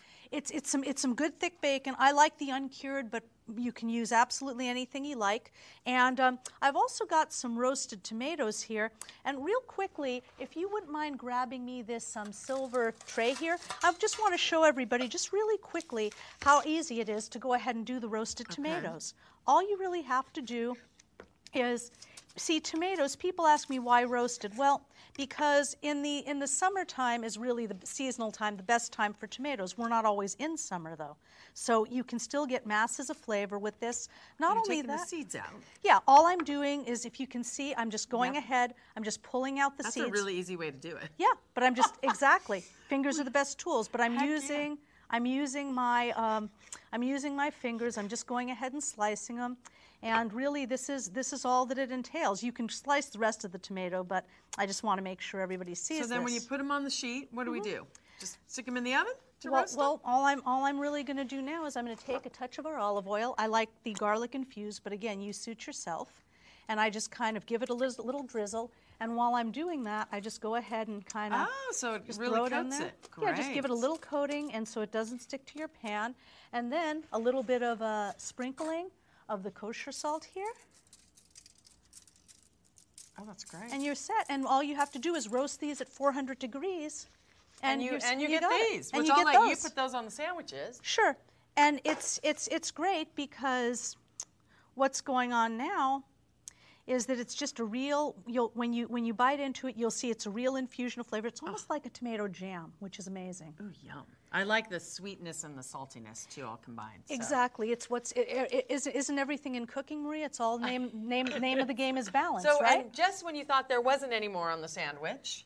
These are our wonderful caramelized onions. I love caramelized onions. Caramelized onions rock, and especially with this combination, they're just so nice and sweet. Again, a perfect foil to the saltier bacon and the rich, full flavored cheese. But just when you thought it was all over, Maria, and you thought I wasn't going to do anything else, we need more cheese. Oh my Lord! I'm like, what else can you put on it? Okay, I'll go for more cheese. More cheese is always, and then it kind of holds everything together. Exactly, because you have bread on this side, bread on that side, cheese on both. You really can't go wrong with that. And I promised you, when we go to the pan, I will show you my trick for the little bit of olive oil and a little bit of butter, because everything's better with butter. Yeah, I would eat it not even toasted. It looks so good. It looks so good. Oh my word! All right, so we put just a little dab of olive oil and butter. I've never done that. And then butter, because what you'll see is that the butter just will not burn as quickly. See, and what I'm going to do is I'll take it off the heat completely. And Maria, why don't you do this? Would you be so kind as to lay those sandwiches on here? See, that's about perfect. That's where we want it. That's what we want. And then what we'll do is grab another couple pieces of bread, my dear. More of your beautiful bread. Yep, and then that one there. I took them from the middle, the biggest pieces. Beauty. Well, that's the way to do it. This lady after my heart. There we go. We'll switch one out. Here, and would you hand me the fig jam, please? I'm sorry, I don't want to get into your area here. Fig jam. Fig jam. I mean, seriously. Seriously. What we're going to do is I'm going to put this on the bread, and if you would be so good with those wonderful knives to go ahead and spread it, a thin layer on each slice of bread. Because again, it's the whole issue, and while you're doing that, I'm going to cut up some Taleggio cheese. So what is Taleggio cheese? Taleggio is a stinky, here, have a whiff. It's a stinky Italian cheese. It is. But it She's has, not kidding. but it has the most, and it's got a rind on it here, and it looks really nasty, but the fact is, it is the most tasty, creamy, textural cheese. A lot of the stinky cheeses are. So fig on both sides? Huh? Yeah. Okay. Just a little bit, just, kind of a thin sheeting there. And I'll go ahead and let me check on these grilled cheese. I love the tea kettle on top to press them down. That's my favorite new trick. And here, you got to check this out. See this color, Maria? This, this beautiful orange. It's about perfect. This is about what we want. That's the color, folks. That's the color.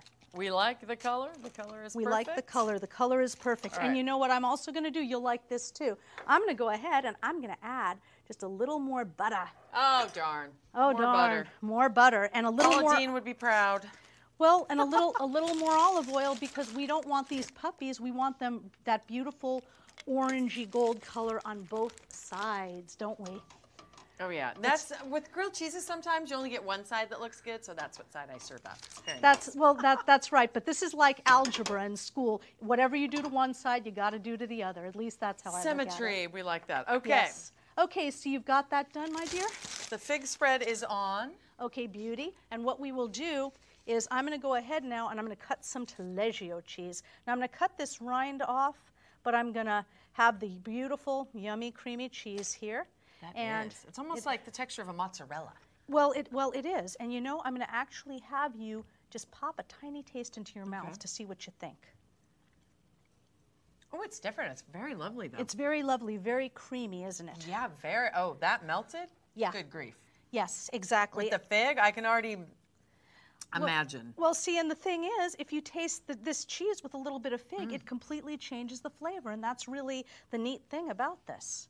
So I think that... And this we can slice because it's already creamy, so it's going to really melt nicely. Well, you tasted it, so you know that it's already... Taleggio. Taleggio. Taleggio. So since you've tried it, you see how easily it melts in your mouth. Yeah. It's going to... Imagine what it's going to do on the heat for us. Oh. So yum. You can just, you can just imagine. And the rind isn't even that thick. It's not like a brie where it's really on there. No, but but all this said, since while we're on the subject of brie, another wonderful sandwich is brie with green apples. Oh yeah, I've actually had one of those. They're delicious. It's delicious, huh? Because I think, like the Taleggio, the brie is also a very nice, tasty melting cheese as well. And what I do is I kind of just push it a little with my fingers. I was going to say, spread it out a little. Spread it out a bit, but I mean, it is that soft. It is that soft, but and I'm doing it on both sides. But the fact is that you can just do it. In fact, let's move one of these over here so we don't overdo it too much. But we want cheese on both sides? Yeah, it's going to get a little cheese on both sides just because I want to make sure that we have enough. Also, as you mentioned with the other sandwich, the cheese is kind of like your glue. Yeah, it is. It sticks it all together. It sticks it all together. And so let's just check these guys, see how they're doing, okay? It can probably be heated just a tiny bit more while I'm finishing up this. Okay. And I think we've got enough cheese here. And now for our lovely arugula. So what I'm doing... Arugula is spicy. I love it. Arugula is spicy, but what have you already got on the sandwich, Maria? You've got what? Tell me the Well, we have the fig jam. It's a test. The fig jam, and tell me about the fig jam. What is that spicy? Well, no, that's sweet, so it's the sweet and spicy. Very good. Combo. It's the perfect balance because, see, you probably don't want it to be too sweet or too spicy, so the tasty, spicy arugula is going to be the perfect foil here. And then holds it all together. It holds it all together. Ha-ha. So we just do that. And how are those yummy sandwiches looking? They are looking pretty darn delicious. Pretty darn delicious? Okay, well, why don't we do this? Ooh, I like the golden brown. The golden brown. And is the other side golden brown? Yeah. Yes, it's perfect. We love it. Okay, so this looks awesome, just the way it is, doesn't it? Okay.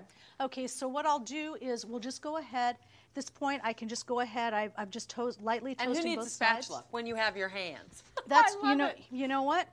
The well, thing it means it's all glued together very nicely. It is. I probably should use a spatula, but what the heck? Hey, I'm a mom. I was going to say, all moms are so tough. There you go. Lovely. So what do you think of that? I think it's absolutely fabulous. And don't you think you want to taste that? Yes. Okay. So let's put the other ones in because I want to get them cooked up and get everything plated up before we have to go. Mm-hmm. Oh, if you guys could smell this. Oh. Okay. So yummy. So let me go ahead and do this, and let me get a little more olive oil in. And I'm ready to put it in. You are. Here. Let's just get this going here. Perfect. 1 and 2. 1 and 2. I mean, I would never think of these combos.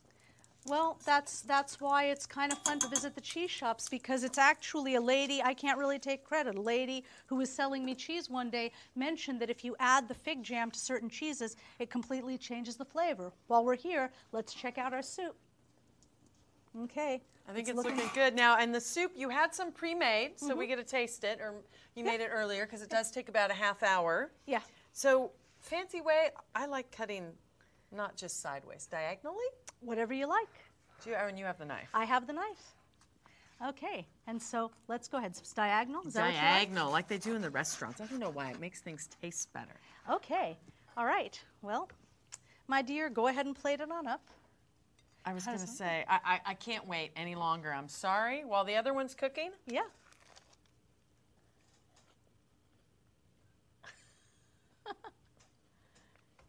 Any good? Wow. All the flavors together. I just, if you try any recipes, try this one. It's really yummy. Oh, all right. Let's ladle up the soup with our ginormous ladle. We can ladle up the soup. It's right here. But before we do that, I think what we're going to do is I will go ahead. I'm going to put a little bit of cream into it. Now, keep in mind, though, you actually don't need, you don't even need to put cream in, really, if you don't want to. But since the recipe calls for it, it's just a matter of how much or Okay. how white or how green you really want it. So you don't have to add the cream if you don't want, but if you do, you don't adds a have little to, flavor. but it adds some flavor. And also, before you do that, let me add a little bit of salt, a little bit of kosher salt to that, and a little bit of the white pepper. White pepper, so you can't White see pepper. it. So you can't. Well, you can't see it, and also, again, because this is a pretty sweet soup, is the spiciness as well. So go ahead and just check that out. A little more. I like a full bowl, as Okay. I make a mess everywhere. Mm-hmm. Here, we'll do a quick cut of that. Quick cut of this one. Here you go. Oh, I mean, who knew? Look at that. Those ingredients in grilled cheese. I can't decide which one I like better. They're so good. Thank you so much for joining us today. Oh, you're very welcome. Thank you for having me. A total fun twist. And thank you all for joining us right here on Community Cooking. We will see you next time. Ooh, so good.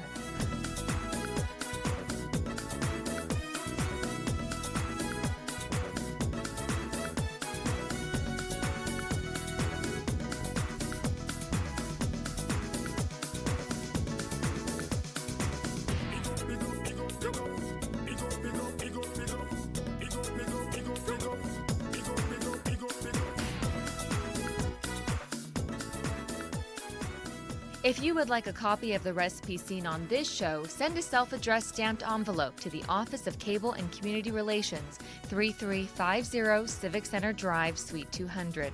That's in Torrance, California, 90503.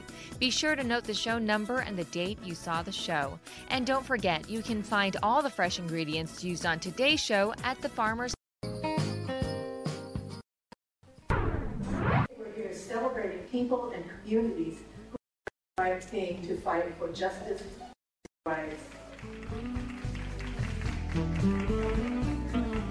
It's so great West Hollywood hosting this conversation. We're home to such a diverse community with intersectional voices, and our amazing poet laureate Jen Chang put this incredible program together, and that's why we're here in West Hollywood, because the rainbow is as diverse as our community, and it's great to be here together.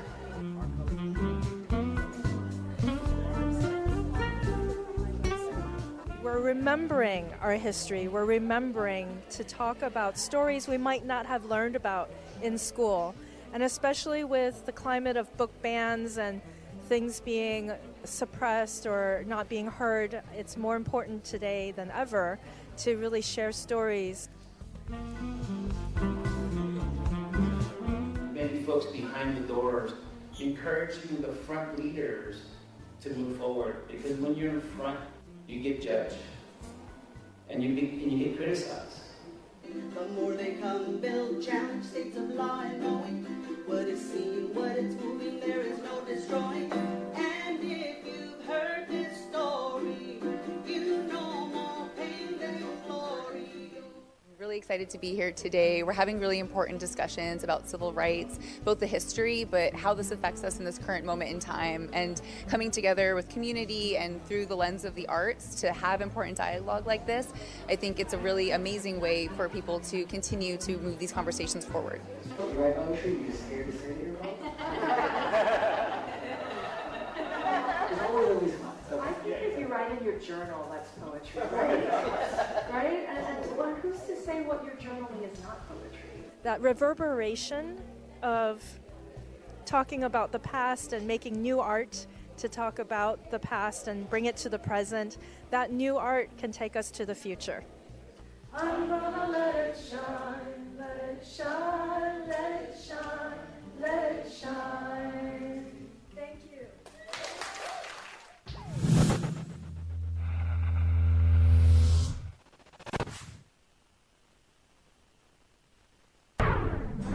My princess boy loves his brother. Who has a brother? Yeah? Yeah, do you love your brother? Yeah? Someone shook their head. Someone said no. Uh-oh. I've been doing theater for over 25 years, and being able to bring theater and drag together and then bringing it with children just warms my heart so much. To be able to read books to kids and see their eyes open up and just laugh and play, this is why I enjoy what I do. Peace follows I'm sorry can let differences live. It spreads and it strengthens when hearts can forgive. Drag has been an essential part of the West Hollywood community for a long time. Historically, this has been such a haven for queer people, so of course it's been a haven for queer art forms. When we first started doing Drag Story Hour, this is one of the first places we really started doing it, so you really see drag in its most cutting-edge form taking place here in the city. And I think to myself, what a wonderful world. Yes. The City of West Hollywood has been supporting Drag Story Hour at the library since 2017. What moves me is seeing the faces of the kids when they hear the stories. And it really teaches kids about acceptance, about belonging, and that you can just be your true self.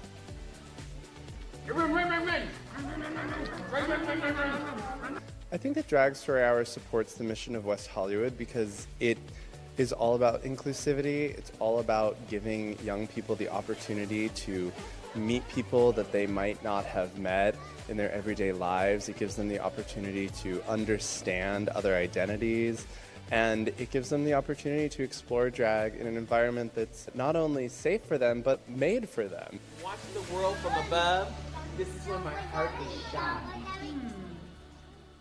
In this little hour, it's possible to find truth and peace and love in just this little hour in this room right now.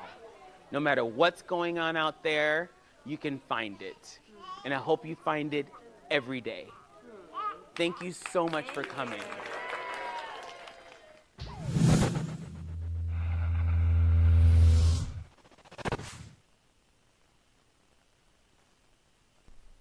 Hello, WeHo. Ready to make your mark in the presidential primary election? Your voice is your superpower, and it's time to use it.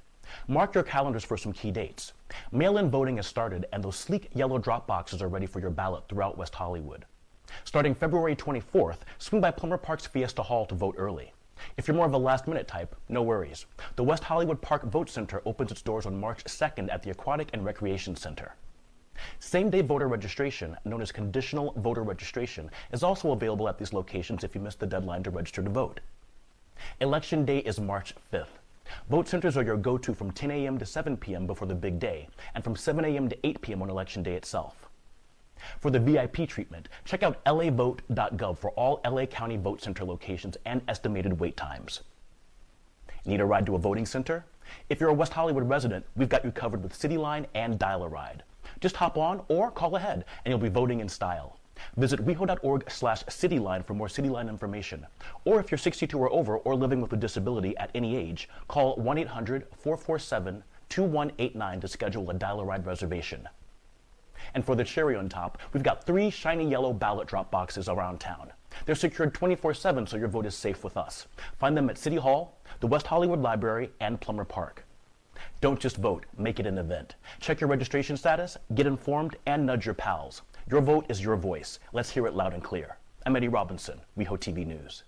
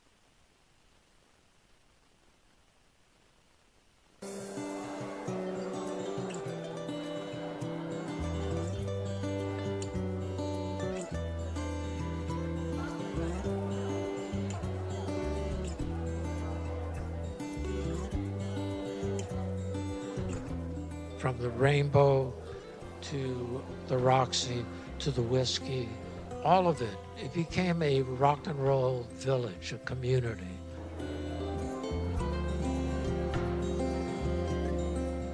But a few weeks later, his team called me and said, hey, we're celebrating the 50th anniversary of the Roxy.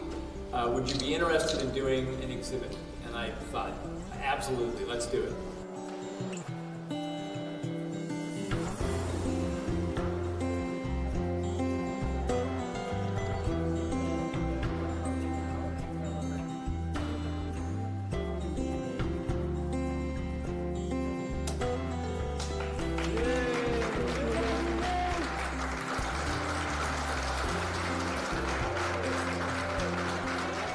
A city like West Hollywood, from the very beginning, nurtured the culture that we were all interested in bringing forth.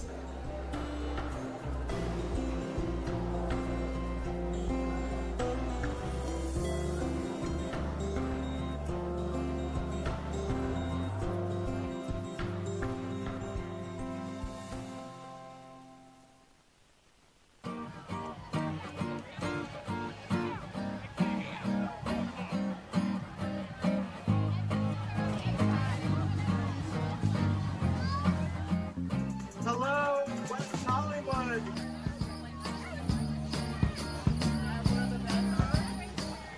We're here at Winter Wonderland in the city of West Hollywood, and our amazing recreation department has put on another spectacular program for our community. And we're really excited at the opportunity to provide programs and services like this. It gives the ability for a community to come together and build relationships with one another as they go through our programs from infancy to adulthood.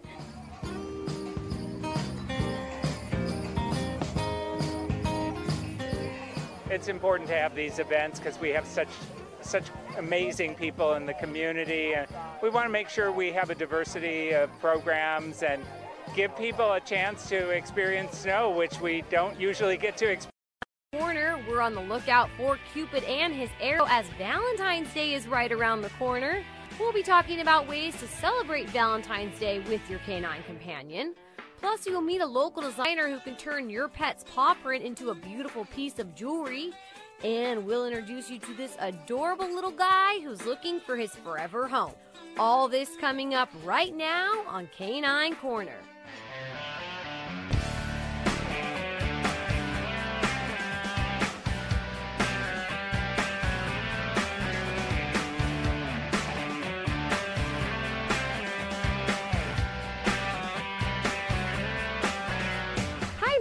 I'm Rhiannon Trutanich, your host for Canine Corner, the show that your dog will give 2 paws up. Love is in the air here today on Canine Corner as Valentine's Day is right around the corner. We'll be talking about some great ways to celebrate the holiday with your dog. And if you need a little gift inspiration for those loved ones who don't have 4 paws and are covered in fur, we can still help you out. Colleen Berg from Colleen Berg Jewelry will be showing us part of her line and telling us how she can turn your dog's paw print impression into a beautiful piece of jewelry. But first, let's meet adorable rescue dogs who will totally steal your heart. Forte was founded over 15 years ago by Maria Take. We save the dogs from the pound that are at risk for being destroyed. Every Saturday, we have an adoption event at Centinela in Los Angeles from 12:30 to 3:30, and all of our wonderful dogs that are looking for forever homes can be seen. People can come out and meet them, and we have all sorts of wonderful dogs. Any sort of dog you're looking for, we probably have it. Personalities click, and then we make sure we do a home check to make sure that it's going to be safe for them. They can't accidentally get out of the house.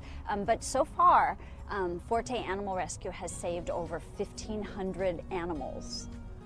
So we're really saving a lot. But we can always use fosters, donations. The more people that will foster dogs, the more dogs that we can save from being destroyed. You go to the website, www.farescue.org, We also have a Facebook page, and you're always welcome to meet us and meet the dogs every Saturday from 12:30 to 3:30 at Centinela in Los Angeles.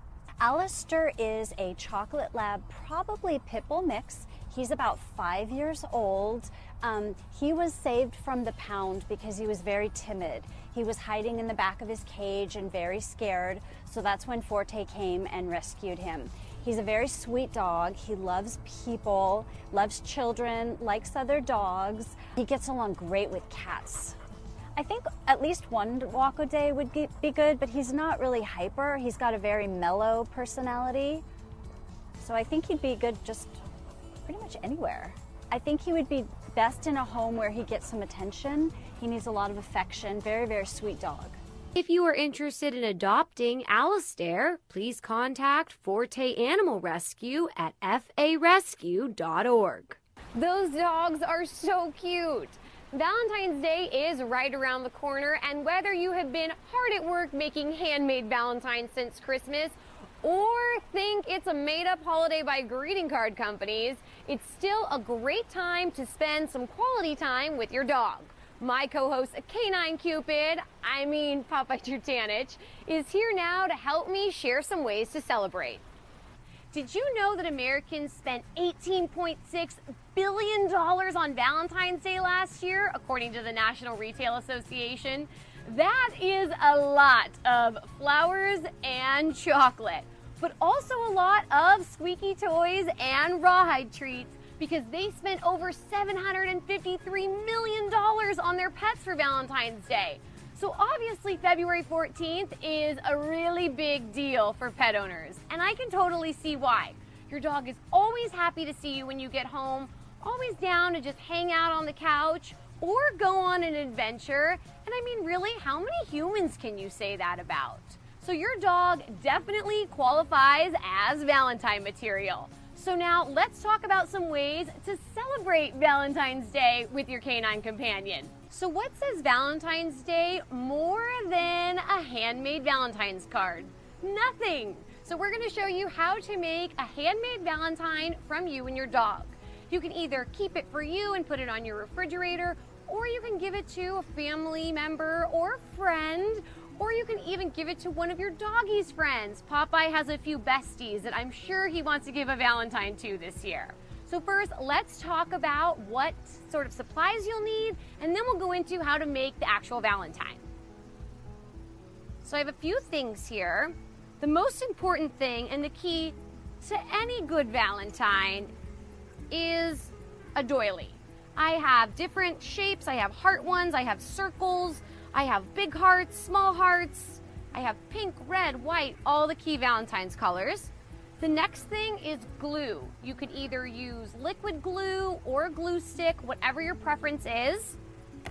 And next up, you are going to need a stamp pad for your dog's paw impression. And of course, if your dog is not comfortable having his or her paw print taken, then don't do it. But if they are, like Popeye is, then go for it. So I'm just gonna open this up, and I think we'll go with a white heart doily. That would be very nice for your paw impression, buddy. Okay, so I'm gonna take Popeye's paw, and I'm really gonna kind of get it into this ink pad. I wanna make sure there's enough ink on it to make a good impression. Literally. And as you can see, Popeye is totally okay with this, which it's possible he signed some autographs before. I'm putting a lot of ink on just to make sure we get a good impression. And definitely use one that is non-toxic for your dog, and you can easily clean it up after with some water and paper towels, so your dog is not getting ink all over your home. Just gonna take his paw, I'm gonna press it down pretty firm. Obviously not hard enough to hurt him, but I definitely want to get a nice paw print on there. And he does not seem bothered whatsoever. And there you have it, a nice paw print of Popeye's right paw.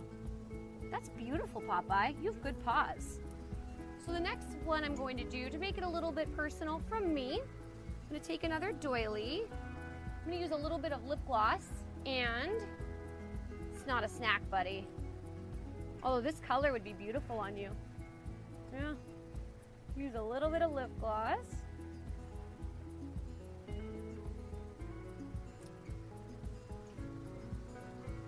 I'm going to make, that's perfect. Wow, we did good. So I have Popeye's paw print, my kiss stamp, and next we're gonna get a larger doily and take the glue stick here. I'm very sorry, Popeye, it's not a snack. Just gonna glue on, and of course you can sign it, you can add, you know, doggy stickers, you can really add anything to sort of make it personal and make it more unique. The best part about this is it's entirely up to you. I'll put Popeye's in the middle right there. That is just beautiful. Kind of add mine to the side here. Let's see. And if there's enough room, you can of course just use one doily. Like I said, completely up to you. Look at that. And there you have it. You have a Valentine that is completely personalized from you and your canine companion. I think Popeye and I are going to keep this one. I like it. What do you think, Popeye? I think he thinks we can do better. Now let's talk some Valentine's Day gift ideas for your dog. You can take your dog to a pet store and let him or her pick out his own Valentine's Day toy. Popeye has his rose here that he actually picked out. Popeye, will you accept this rose? Well, he's not interested, and this is the second year he's done this to me. That's okay. Moving on. You can also order your dog's gift online, and then it will be a total surprise. You can order your dog a Valentine's Day gift box from Bark Shop. They have amazing ones, and then your dog will feel totally bad about always barking at the delivery man, like Popeye does. You can also give your dog a gift that you can enjoy too. You can order them the Shareables treats that are treats for dogs and humans, so you guys can enjoy a snack together. How cute is that? So now let's talk about some Valentine's gifts that create lasting memories for you and your canine companion. One of the first things and easiest things is you can get matching best friend t-shirts with your dog, like Popeye and I are wearing. You can also get matching best friend necklaces for you and your dog to wear. I have my best friend necklace on, and Popeye has his little best friend tag attached to his collar. Really easy for your dog to wear, isn't uncomfortable for your dog at all. The next thing you can do that creates a memory that lasts forever is to have professional photos taken of your dog. Ani Hull, who you might remember from a couple episodes of Canine Corner ago, is an amazing local pet photographer and can take beautiful photos of your dog that will last forever. How special is that? Another fun, silly Valentine's thing you can do is to take some funny Valentine's photos with your canine companion. You can dress your dog up, and if your dog is okay with dressing up, you can kind of make it a tradition each year, as Popeye and I have. Get some funny little ears, have a little arrow, because Popeye is Canine Cupid, of course. I have some big fun light up Valentine's glasses. Wow, it is rose colored in here. Next, you can take some selfies of you and your dog. Popeye and I have taken them, gosh, so many times. And you can, it's fun too to look back on each year's photos and see kind of how you and your dog have changed, and just something fun and silly to do. So Popeye, will you take a photo with me? It's totally okay.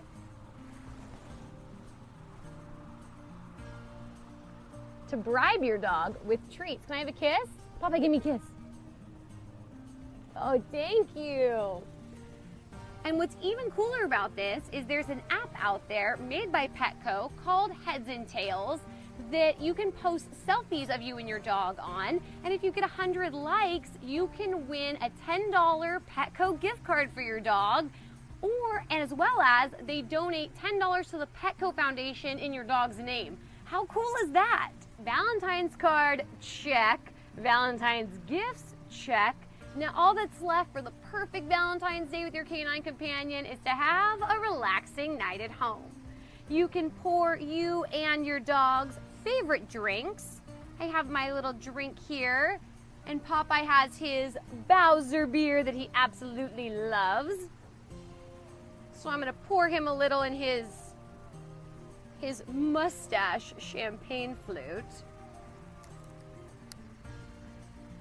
Oh, he knows. He's excited. So you can pour your dog his favorite drink. How yummy is that? Look, Popeye, this is for you.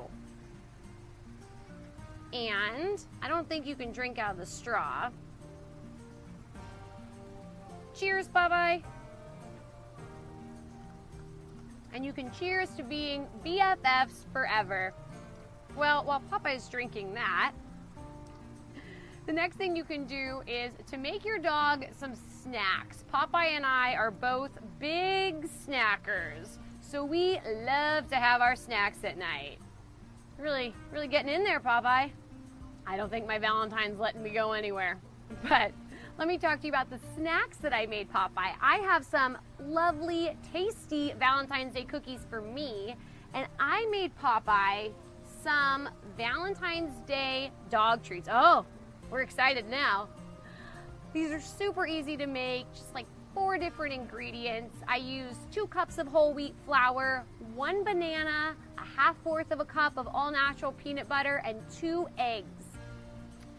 I mashed the banana and mixed the peanut butter and the eggs in a bowl and then added the flour in, rolled the dough out, cut them out in different shapes. I have larger hearts, I have little bones here, and I also have little mini hearts. You can make them based on like whatever size your dog is. Would you like a plate, Popeye? We're very civilized. Little Valentine's Day plate for your dog. And I just baked them 400 degrees for about 10 to 15 minutes, and Popeye absolutely loves them. It's definitely a treat that you can feel good about giving your dog. It's very healthy. Of course, you should always check with your vet to make sure your dog doesn't have any food allergies or anything like that. And if not, then super easy to whip up a batch, and he just ate that whole thing whole. Don't wanna break that up. And if homemade Valentine's Day treats for your dog don't say I love you, then I don't know what does. Of course, everything in moderation, except Popeye doesn't believe in that.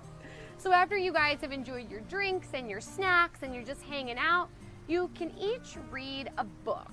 I have How to Speak Dog to help understand Popeye a little bit more because he's a complicated guy. And Popeye has Kaya and Popeye's Petlandia Road Trip, a really special book about Popeye and his BFF Kaya and an adventure they went on. So just read this to him and sit back and hang out. You can also watch some Canine Corner or a dog-themed movie. Just have some quality time together. Now, the perfect way to round out your relaxing night in with your dog on Valentine's Day is to have a little spa treatment, because who doesn't love hanging out in robes? Popeye and I do. First thing I'm going to use is Popeye's At Peace Calming Spray from Noble Pet Company. I'm just going to spritz a little on him, in the air too. It's made with lavender, it's all natural. It's definitely perfect to kind of calm your dog down at the end of the day. You can also brush your dog. Popeye has a dual hard bristle, soft bristle brush. Just kind of give him a nice little brushing all over. It's very relaxing, very calming. Popeye seems to like it. You can also massage your dog. And next, I'm going to use Popeye's Noble Paws Pet Balm, Paw Balm, that is all natural as well. And I'm just going to give him a little paw massage because his paws get very dry in the winter. And I want to make sure they stay nice, especially going for walks, so they don't get too dry. And it's just nice to do for your dog, to give them a little extra attention, a little extra treatment, and a little extra love. If you give any of these ideas a try to celebrate Valentine's Day with your dog, please share it with us on social media by using hashtag K9BeMine. If you're looking for a Valentine's Day gift for a loved one or yourself, no judgment, then look no further than Colleen Berg Jewelry. Colleen makes jewelry, cufflinks, keychains, and other pieces from signatures, fingerprint impressions, and of course, paw print impressions. Let's learn about her company. Looking at her pieces, you would think Colleen Berg has always been a full-time jewelry designer, but that is not the case. I was pregnant with my now 16-year-old daughter, and I did not want to go back to my day job. So, but you know, like most families in LA, we were a 2-income family, and I needed to be able to bring in an income to support my family. Turning her hobby of jewelry making into a business allowed her to not only support her family, but to spend more time with them. My daughter was born 3 days after 9/11, and I just started thinking, I don't want to go back to work. I do need to find something. I want to, it was such an emotional time for everyone.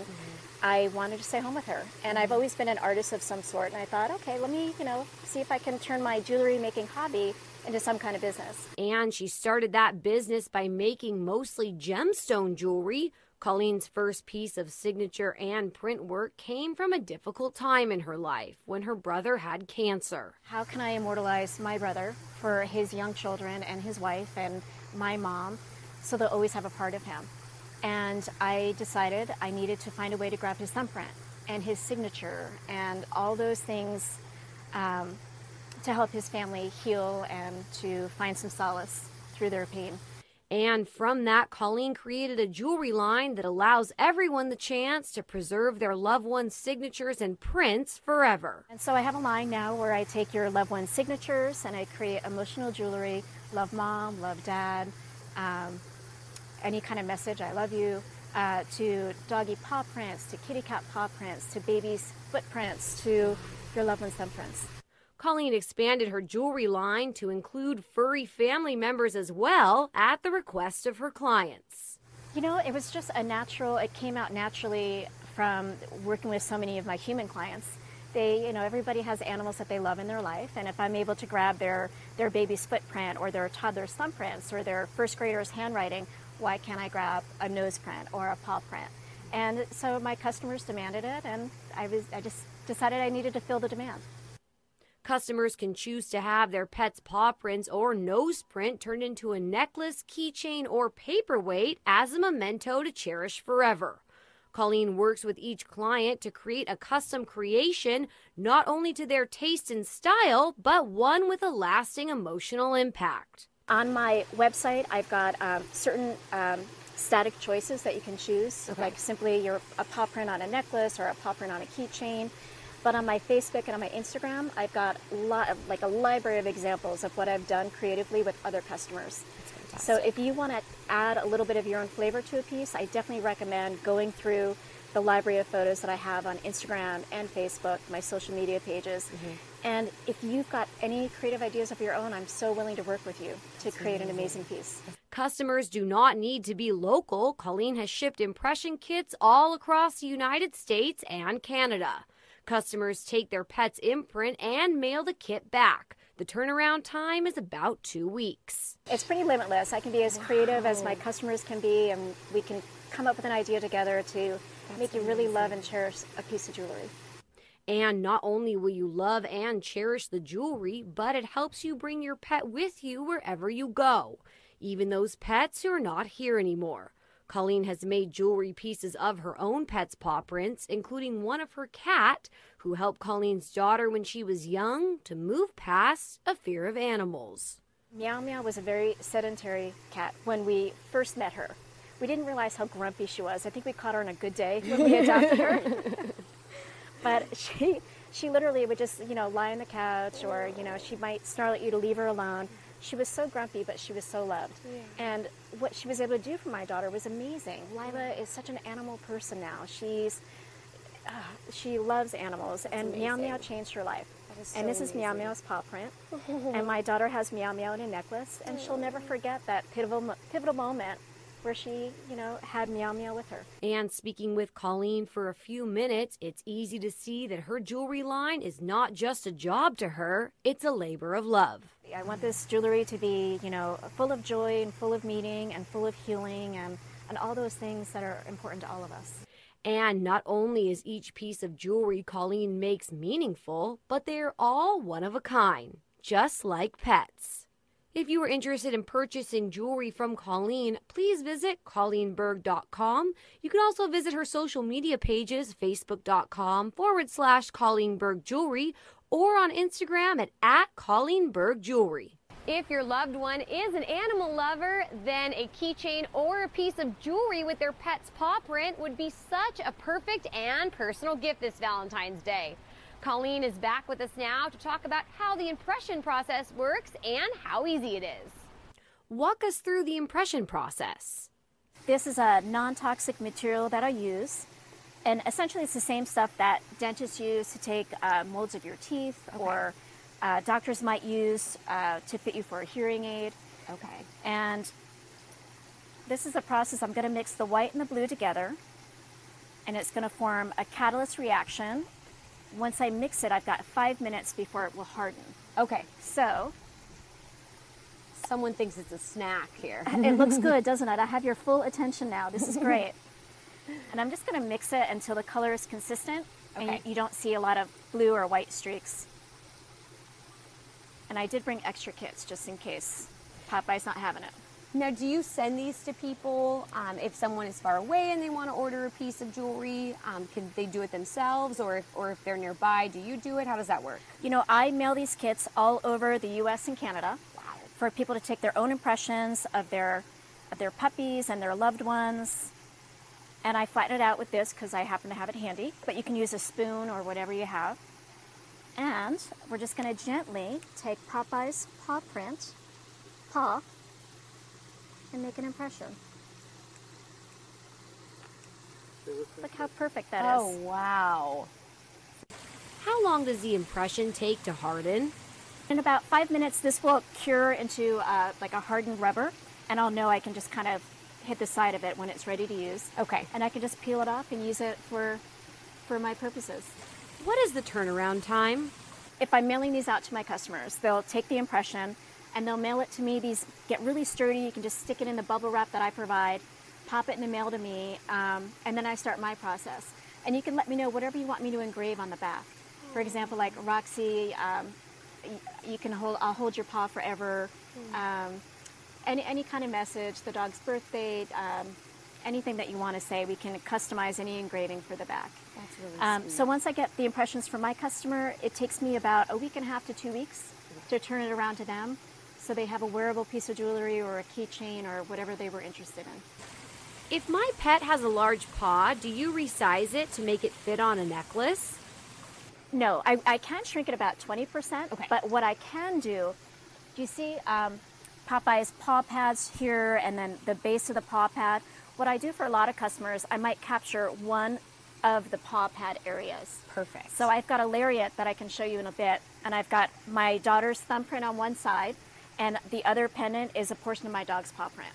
So I get to keep everybody I love with me in a necklace. That's amazing. And that just makes it a little bit more wearable. Okay. But sometimes people do want to capture the entire paw print. And for something like that, we might do a keychain or something that or we can even do a paperweight or just a silver keepsake that they can have on their bookshelf, whatever they want. What if a customer's pet has passed away? Is there a way to make them a piece? And I have a lot of my customers, they come to me and they wish they'd found out about me 6 months ago when their dog was terminal and their dog is no longer with them. And what we can do in that case, a lot of times you have a vet that might take a clay impression of your dog's paw print, and I can work with these. Yeah. So if you do have something of a dog that you miss and that you love, we can still create you a piece to immortalize your puppy. And one more question from me. Any tips if someone's watching and they're already excited and they're already going on and they're ready to to order a kit? What if they have a very excited dog or a dog who doesn't like having his or her paws touched? Do you have any tips for how to get the impression? Dog treats are always a good thing, and also wearing your dog out a little bit can help. I take a lot of baby footprints, and a lot of parents have the same question. The baby's not, the baby's moving around a lot. How do I get a clear impression? For the parents, I usually say, wait until your baby's asleep. And then it's super easy just to take the material to the baby's foot, and you'll get a great, clean impression. Take your dog to the dog park. Take your dog to a nice long walk if they're overly excited. Yeah. It's non-toxic. You can let them sniff the material. Certainly don't let them eat it. But once they're calm, you saw how fast it was. Yeah. Popeye's paw print was in and out, and we were done. Wow. If you are interested in contacting Colleen, please visit ColleenBerg.com. If you have a question, contact us and we'll be sure to get you the right answer. Call us at 310-618-5762 or email us at caninecorner@torranceca.gov. It's amazing how taking just a few minutes to get your pet's paw impression can create a beautiful piece of jewelry and a memory to last a lifetime. Now, if you missed the adoption segment at the beginning of our show or just want to see the adorable dogs again, here's your recap. If you are looking for a sweet, lovable, mellow dog with a great disposition, then Alistair is the dog for you. He's a 5-year-old Labrador Retriever American Staffordshire Terrier mix. He was rescued from a shelter by Forte Animal Rescue. He was very scared in the shelter and hid in the back of his cage. He likes other dogs, children, and cats. He likes going on walks, but he also likes just hanging out at home. He's a sweet and loving dog who would love a family to call his own. If you are interested in adopting Alistair, please contact Forte Animal Rescue at farescue.org. If you want even more Canine Corner, be sure to like our Facebook page and follow us on Instagram and Twitter, and share with us how you're spending Valentine's Day with your dog by using #Canine_BeMine on social media. I hope you and your pup have a pawsome Valentine's Day. That's all the time we have today. Thanks for joining us here on Canine Corner. I'm Rhiannon Trutanich, and we'll see you next time.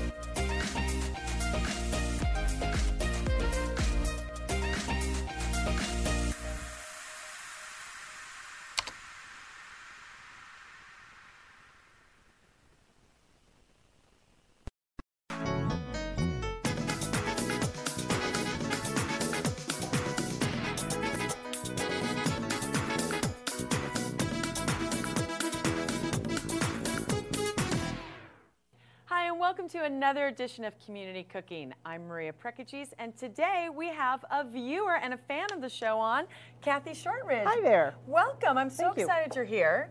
You said you love the show and you want to share a couple of your recipes with us. I do. I'm very excited. So what are we making today? We're making Cajun corn soup and a special winter salad.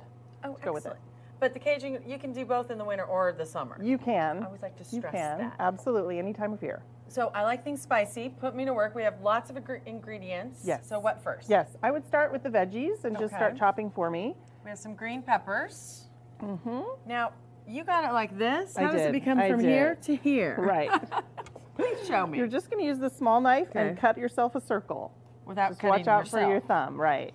Sometimes that happens. Yeah. but And we then don't you just pull the top out and it's... Oh, that's easy. It's pretty easy. And then you I just chop it in half and then clean out the rest. So Oh, perfect. And can you use other type of peppers, or do you like green for this one? you can, you absolutely can. I brought a couple of other ones just to show there's, you can use any kind you like, but I like the green because I the like sauce is mostly red, so. Add a little color. Yeah, exactly, Alrighty. exactly. All right, now, and you want these just in chunks? Yeah, just I'm small, so technical. well, small pieces, Okay. small pieces, bite-sized pieces, I guess you'd say. Not minced or anything. Is it true that the seeds make it hotter? Yes. So, Yes. So we can I- leave a few in? You could leave a few and it would be fine. Okay. Yeah, yeah. I will chop away. Great. I'll go ahead and get started over here at the stove. And I'm going to make a roux. A roux-de-toot roux? Yes, a roux-de-toot roux. And that's the base for your soup, or for any soup, really. And it's just some olive oil and flour, 1/4 cup of each. I think when I hear roux, I think of like Thanksgiving gravy. Yes. And it takes forever. Yes. So it scares me a bit. I No, will it's be just honest. a 1/4 cup of each because we're not making giant quantities. So. But you're feeding me. Come on. Oh, okay. Sorry. We are making giant quantities. We are. I'm such a good chopper. I do one at a time. I may be here a while. So you basically want to just mix this up to make it like a chocolate caramel brown color. Okay. And you make the roux why beforehand? It's just a base for your soup, kind of like a base for your gravy. Okay. And then when you mix the veggies in, it kind of all gels together instead of just being a bowl of vegetables. How much of this pepper? Am I doing 1? I forgot to ask. 1 1/2. Oh, 1 so 1/2. Actually, I think it's everything that's there. I was going to say, funny thing, you planned that out. Yeah, I did. Don't try this at home. Do, but just be a little more dainty about it. So I'm making about 1/2 inch. Too big? Too that's small? Great. Good? That's actually great. Because it's going to cook and it's going to get real soft. So where did you get this recipe? It's from my cousin Kim, who lives in New York. She's a chef, and she gave me this recipe a long time ago, and I love to make it for the family or for parties. It's a lot of fun. It's pretty easy. I like to make it. You can make it a day ahead. Well, so many soups and stews, even they get more flavorful when you let them sit. Yeah. Just going to add a little bit of chicken broth. Sometimes the flour gets a little dry. So you can always add a little more. All right, 4 stalks of celery? Yes. 1. And you always want to wash your celery, which you already did. Yes, 4. it's been washed. And cut off the bases. If I can. You know, you think you give me an easy task. Not so much all the time. So what other recipes has your cousin brought down to you? She has quite a few. She likes to make pastry also. So we love your cousin. Yes, we do. She's awesome. Okay. So you're ready for the peppers? I think so. And see, the roux is just, the roux is I'm like getting ya. just kind of caramel color. All right, you are peppered celery coming up. Now, does it matter because it's going to be in the soup which ones you put in? I know sometimes you want to do the tougher veggies beforehand. I would say any of them is fine. Okay. Alrighty, so I have the celery and then 1 onion. Onion. So onions you take both sides off, correct? Yes. And then you want the skin. And I'll try not to cry. So do you cook a lot? Do you have a family? I do. My husband and I have 2 kids, and my husband is kind of the day-to-day cook, and I'm more the special occasion cook. We love the day-to-day. Yeah, the day-to-day cook. He does like the basics for us, which is nice. So when I told my son, who's 11, that I'm coming on a cooking show, he did actually laugh. He did. But you do the specialty. You do all the harder dishes I do or the the tough best stuff. dishes. I do the Thanksgiving. I do the parties. So I'm more the caterer of the family than the daily cook. All right, are you ready for some celery? I am. That would be great. We'll do some celery. Oh, you know, I sometimes get more on the floor than in the pan, but that's okay. There's plenty. That's great. That's great. So this is probably the slowest part of the recipe too. The rest of it, you just pour things in and stir. It's the chopping that takes the most time. Oh, so much easier, and you don't cry. Yeah, you don't. It kind of stays contained. So. Oh, my new favorite tool. All right, so we have our green peppers, celery, onions in the roux. Yes. I just like saying that, in the roux. We can put the garlic in too. Oh. What dish is not complete without garlic?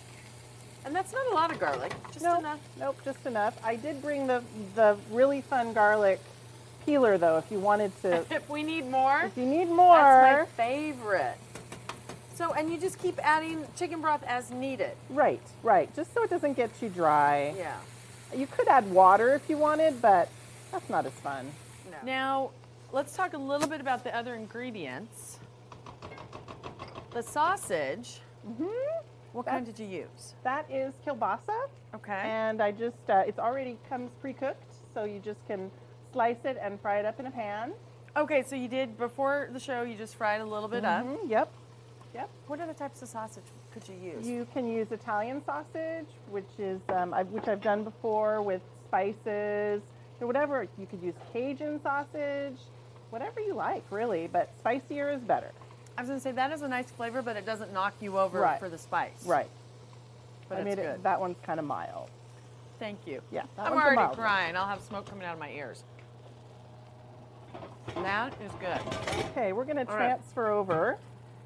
We're going to the big cazzarola. That's is what right. the Greeks call it. The big. I should probably do it this way, huh? You can see the veggies aren't quite clear yet, but that's okay. Because they'll still cook in the soup. Yes. Okay. Yum. Yeah, this might feed us. You never know. You never know. All right, so the veggies go in Right. the big pot. Exactly, and then we're going to go ahead and add our tomatoes and stir. So, and these are just, that's a lot of tomatoes. It is. It's stewed tomatoes and tomato paste Okay. and whole tomatoes.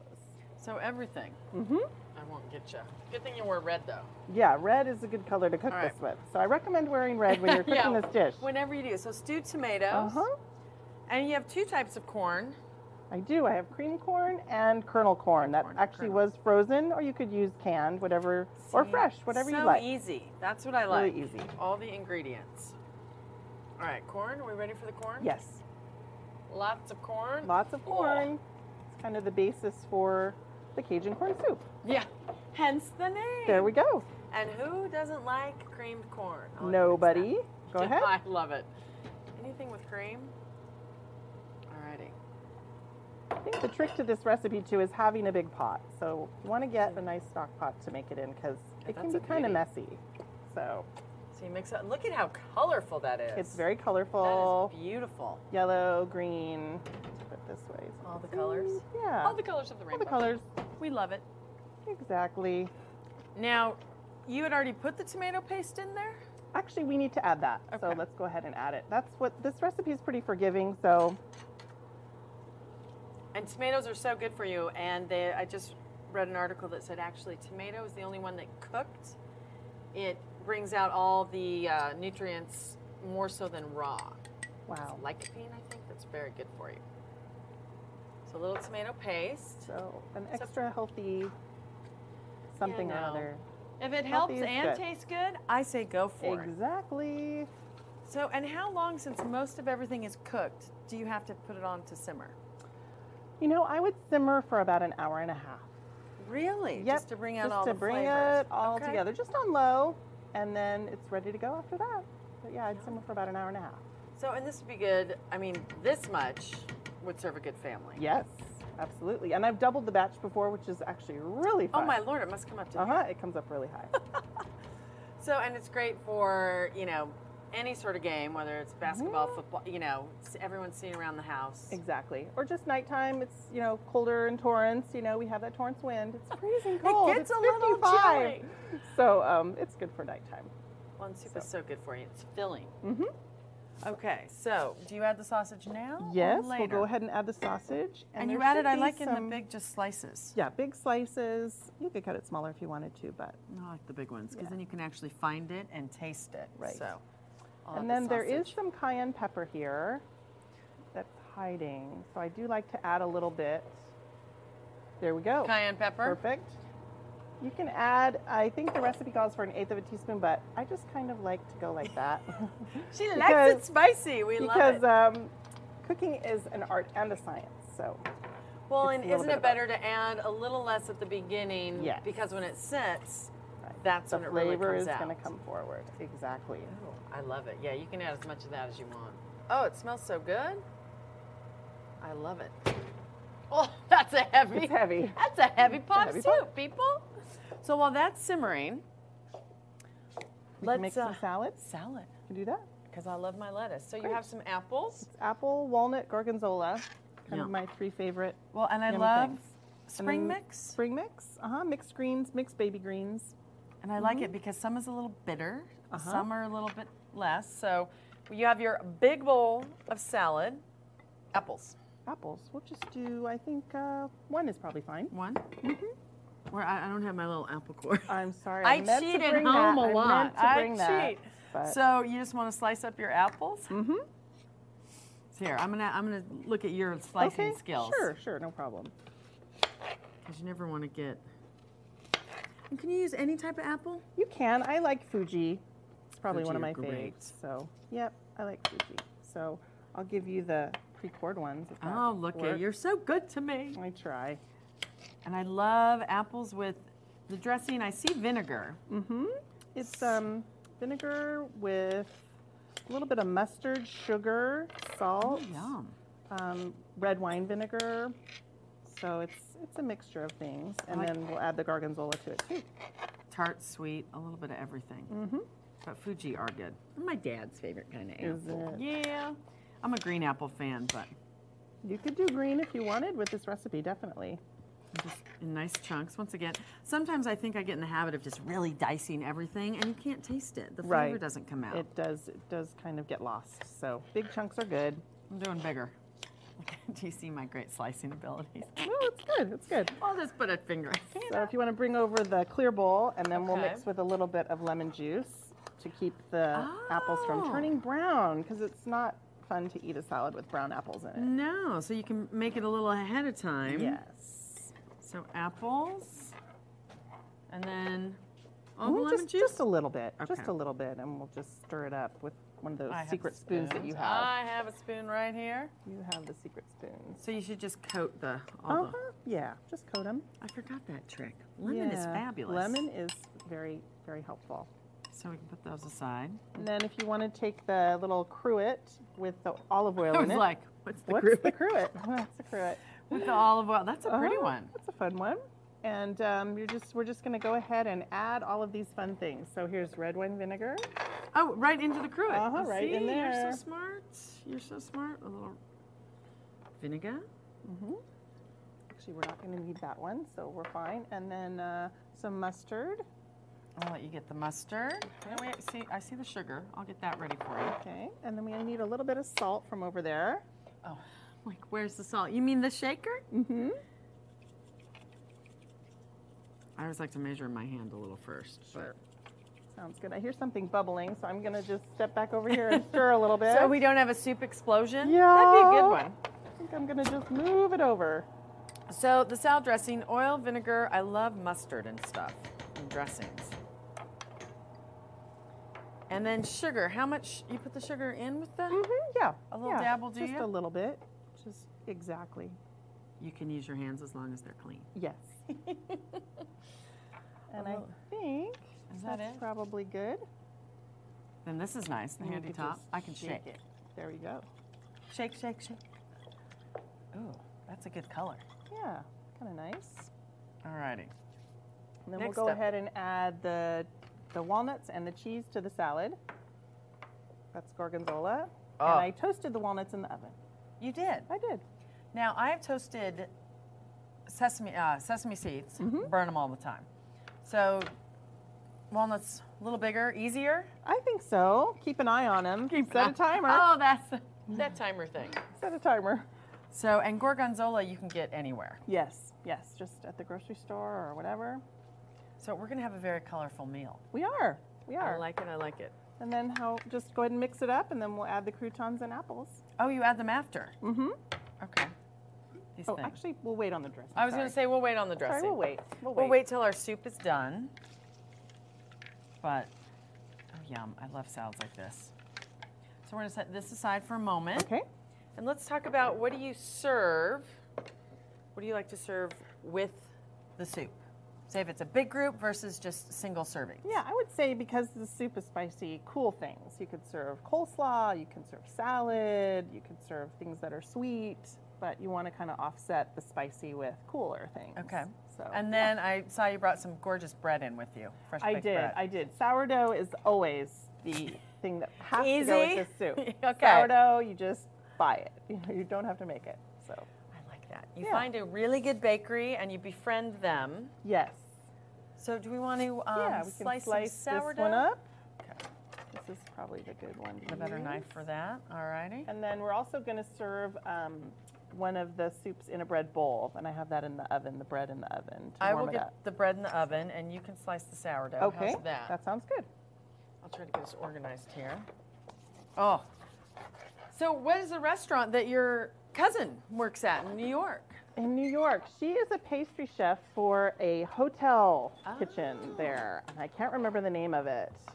But she's in demand, so she does catering too. She's high in demand. She Like, is. Well, She's tell her all we over the appreciate her place. sharing her recipes. Yes.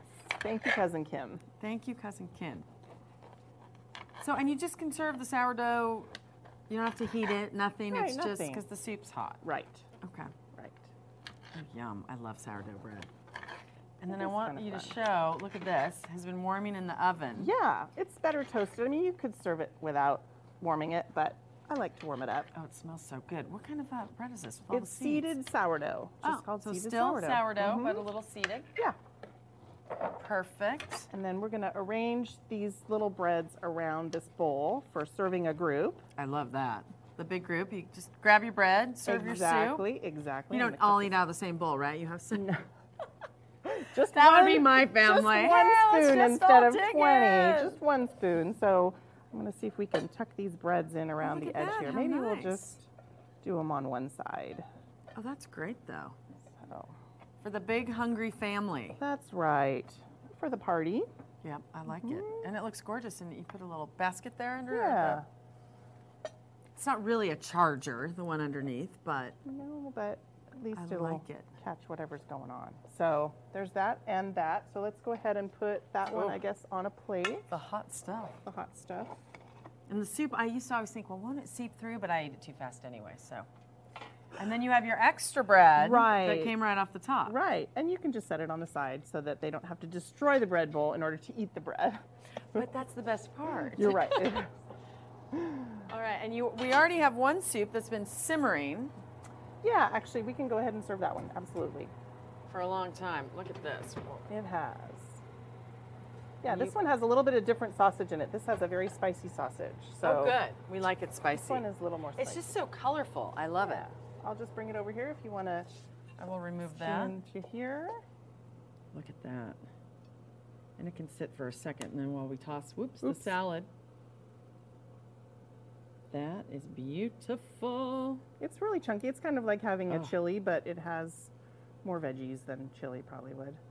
And you said you put different meats in this, or was it just a spicier?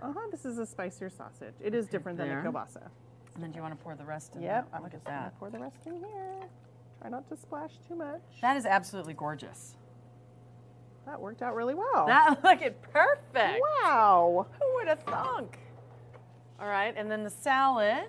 Yeah, I think we can do We will salads in here. toss, and that's. Oh, no, I'll let you you said toss that it's first. always the last thing you want to do. Yes. Because keep it nice and fresh. Yes, otherwise it's too wilted Look at with the this. dressing on it. All right. So we shake, shake, shake again. Mm-hmm. And dress it. Actually, I'm going to go ahead and add Apple. these first. Okay. I was like, what's the order? Add those. You're the one who's done this. That's okay. That's okay. And And then, did then we do the dressing? walnuts already? Yes, Okay, walnuts and walnuts blue are in there. okay. Okay, yeah, go for it. And you don't need, that's not a lot of dressing, which is nice. Keeps it really light. Mm-hmm. And these are good tongs. Those are the stand back. I'm Stand tossing back. a I'm salad. tossing a salad with crazy tongs. I like We'll add a them. little bit of this too while you're Some tossing. croutons. I like my croutons mixed in because it gets Uh-huh. the flavor. Well, this is great. How fun and easy. Yeah, it is actually pretty easy. Oh, It these just- are good service. Look at that. So you can have a nice light meal, but colorful. Oh, yum. Look at me. I'm like serving as quick as I can because I need to taste it. Oh. Of course. You always need to taste it. Absolutely. All righty. I'm going to get us some spoons ready. And let's do a quick taste test. So a little bit of salad, lots of great bread, lots of great ingredients. Yes. All fresh. You can get them all at the farmer's market. Mm-hmm. Well, thank you so much for coming Thank in. It was so you. much fun. Thank you. It was very fun. I hope All you right. like it. I was going to say, you've tasted it before. I want this I big have. piece of I have. sausage right there, the big spicy. Mmm. I'm glad you like it. That, oh my gosh, all the flavors. You're not supposed to talk with your mouth full, I know. That is so good. It's just all the flavors are infused all together. I don't know what spice I'm tasting, but it's also delicious. I think it actually tastes better the second day. So it's delicious. Save it up and have some more tomorrow. Well, thanks again. Thank you. And we will see you all next time on Community Cooking.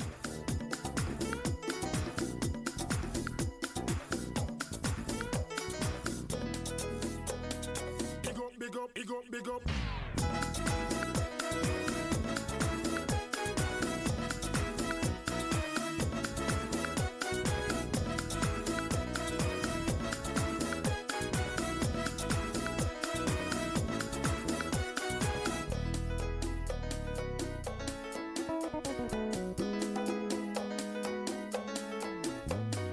If you would like a copy of the recipe seen on this show, send a self-addressed stamped envelope to the Office of Cable and Community Relations, 3350 Civic Center Drive, Suite 200. That's in Torrance, California, 90503. Be sure to note the show number and the date you saw the show. And don't forget, you can find all the fresh ingredients used on today's show at the Farmers Market. Visit the one here in Torrance at Wilson Park. They're located at 2200 Crenshaw Boulevard. They're open every Tuesday from 8 a.m. until 1 p.m. and every Saturday from 8 a.m. until noon, rain or shine. And if you'd like to be a guest on our show, give us a call at 310-618-5762 or email us at communitycooking@tornet.com.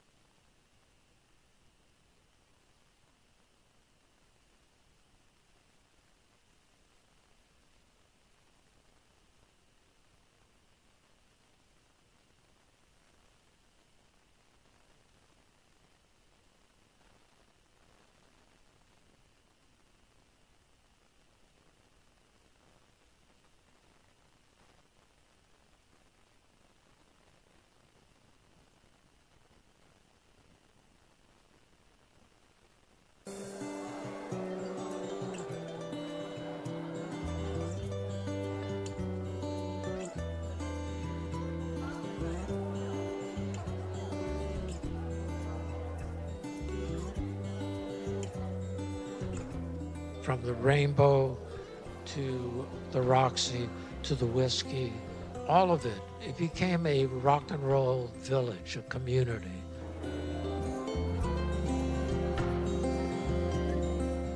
But a few weeks later, his team called me and said, hey, we're celebrating the 50th anniversary of the Roxy. Would you be interested in doing an exhibit? And I thought, absolutely, let's do it.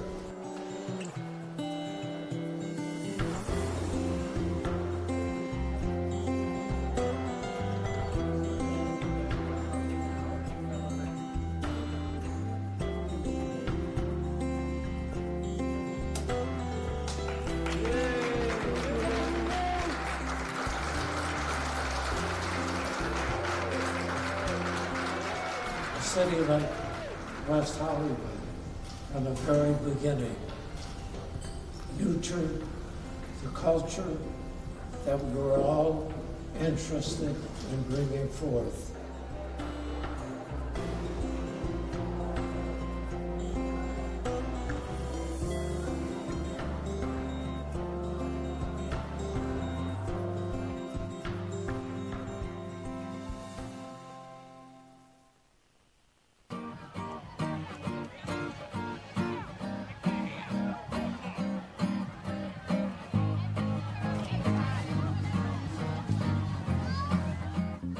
Hello, West Hollywood.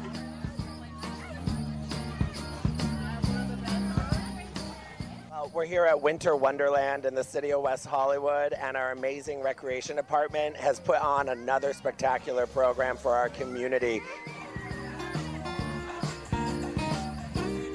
And we're really excited at the opportunity to provide programs and services like this. It gives the ability for a community to come together and build relationships with one another as they go through our programs from infancy to adulthood.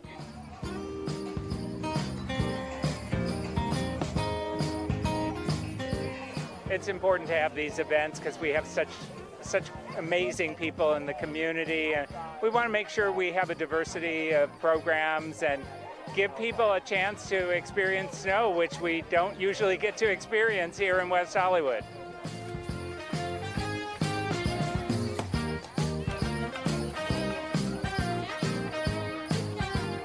It's a really special thing that we can do this in the middle of winter, bring the snow to people. I know it's hard for folks to get out of town and have that time, but we know how important it is for people to spend time together, and it's really nice that we can do it in this way, so really happy to be here.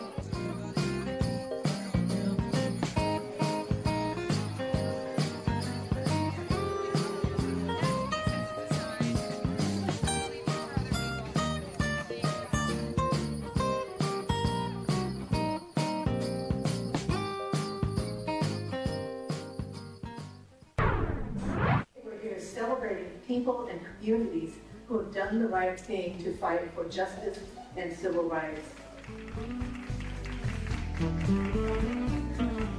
It's so great to be here in West Hollywood hosting this conversation. We're home to such a diverse community with intersectional voices, and our amazing poet laureate Jen Chang put this incredible program together, and that's why we're here in West Hollywood, because the rainbow's as diverse as our community, and it's great to be here together.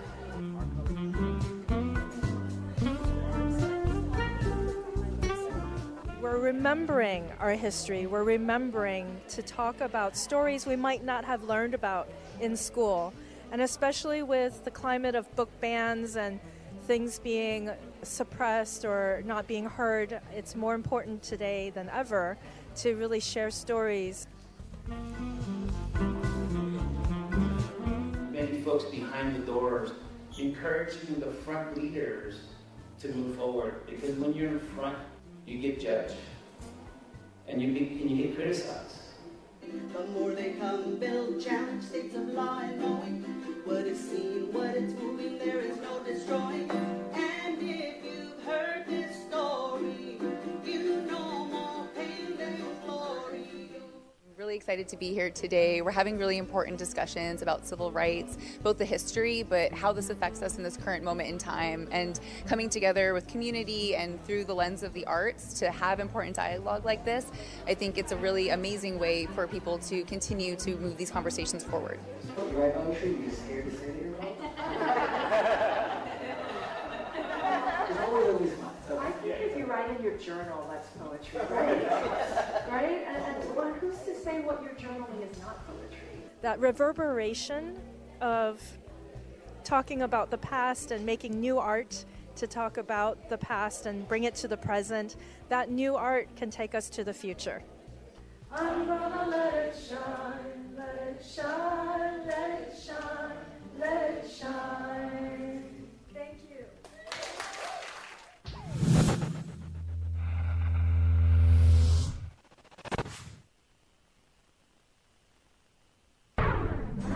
My princess boy loves his brother. Who has a brother?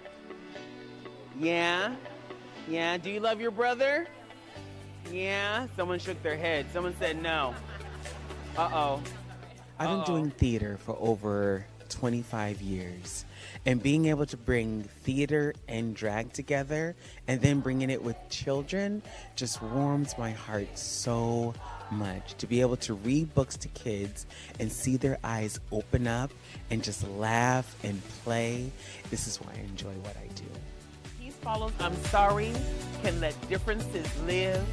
It spreads and it strengthens when hearts can forgive. Drag has been an essential part of the West Hollywood community for a long time. Historically, this has been such a haven for queer people, so of course it's been a haven for queer art forms. When we first started doing Drag Story Hour, this is one of the first places we really started doing it, so you really see drag in its most cutting-edge form taking place here in the city. And I think to myself, what a wonderful world. Yes. The City of West Hollywood has been supporting Drag Story Hour at the library since 2017. What moves me is seeing the faces of the kids when they hear the stories.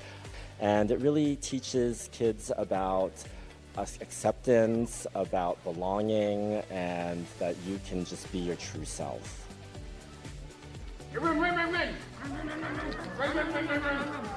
I think that Drag Story Hour supports the mission of West Hollywood because it is all about inclusivity. It's all about giving young people the opportunity to meet people that they might not have met in their everyday lives. It gives them the opportunity to understand other identities, and it gives them the opportunity to explore drag in an environment that's not only safe for them, but made for them. Watch the world from above.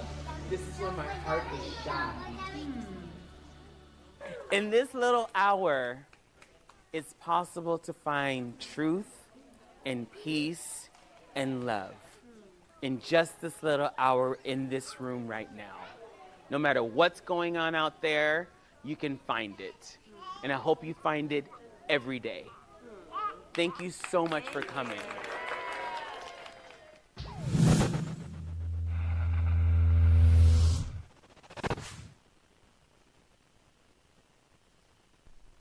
Hello, WeHo. Ready to make your mark in the presidential primary election? Your voice is your superpower, and it's time to use it. Mark your calendars for some key dates. Mail-in voting has started, and those sleek yellow drop boxes are ready for your ballot throughout West Hollywood. Starting February 24th, swing by Plummer Park's Fiesta Hall to vote early. If you're more of a last-minute type, no worries. The West Hollywood Park Vote Center opens its doors on March 2nd at the Aquatic and Recreation Center. Same-day voter registration, known as conditional voter registration, is also available at these locations if you missed the deadline to register to vote. Election Day is March 5th. Vote centers are your go-to from 10 a.m. to 7 p.m. before the big day, and from 7 a.m. to 8 p.m. on Election Day itself. For the VIP treatment, check out lavote.gov for all LA County vote center locations and estimated wait times. Need a ride to a voting center? If you're a West Hollywood resident, we've got you covered with CityLine and Dial-A-Ride. Just hop on or call ahead, and you'll be voting in style. Visit weho.org/CityLine for more CityLine information. Or if you're 62 or over or living with a disability at any age, call 1-800-447-2189 to schedule a Dial-A-Ride reservation. And for the cherry on top, we've got 3 shiny yellow ballot drop boxes around town. They're secured 24/7, so your vote is safe with us. Find them at City Hall, the West Hollywood Library, and Plummer Park. Don't just vote, make it an event. Check your registration status, get informed, and nudge your pals. Your vote is your voice. Let's hear it loud and clear. I'm Eddie Robinson, WeHo TV News.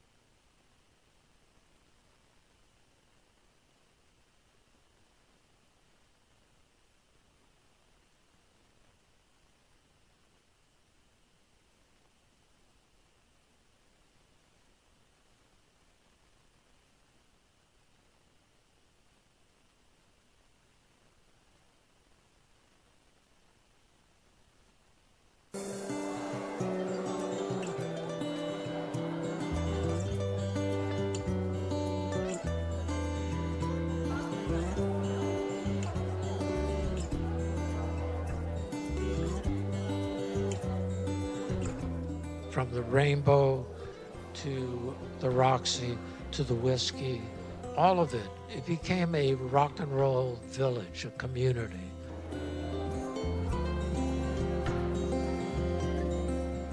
But a few weeks later, his team called me and said, hey, we're celebrating the 50th anniversary of the Roxy. Would you be interested in doing an exhibit? And I thought, absolutely, let's do it.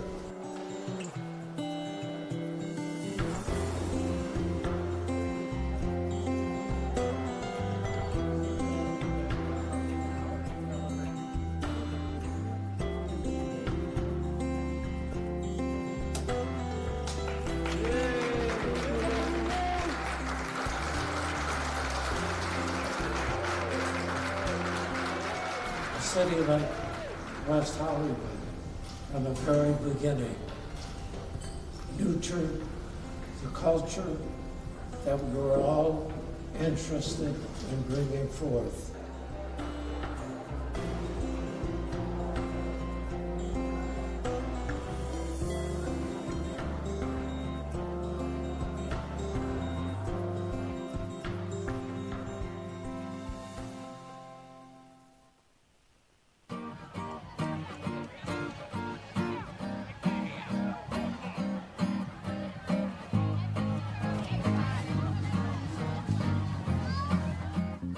Hello, West Hollywood.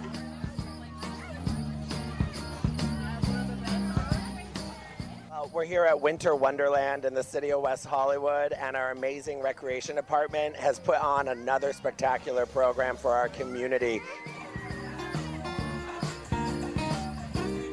And we're really excited at the opportunity to provide programs and services like this. It gives the ability for a community to come together and build relationships with one another as they go through our programs from infancy to adulthood.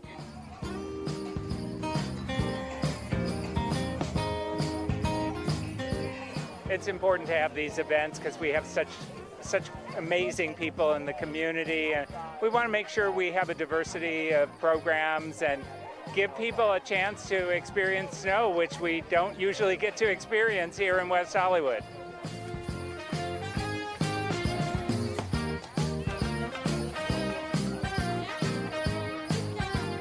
It's a really special thing that we can do this in the middle of winter, bring the snow to people. I know it's hard for folks to get out of town and have that time, but we know how important it is for people to spend time together, and it's really nice that we can do it in this way, so really happy to be here.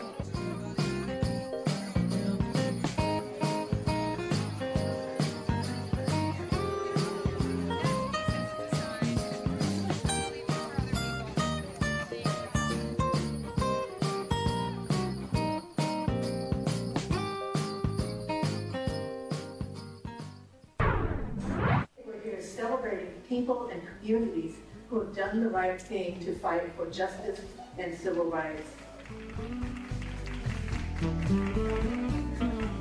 It's so great to be here in West Hollywood hosting this conversation. We're home to such a diverse community with intersectional voices, and our amazing poet laureate Jen Chang put this incredible program together, and that's why we're here in West Hollywood, because the rainbow's as diverse as our community, and it's great to be here together.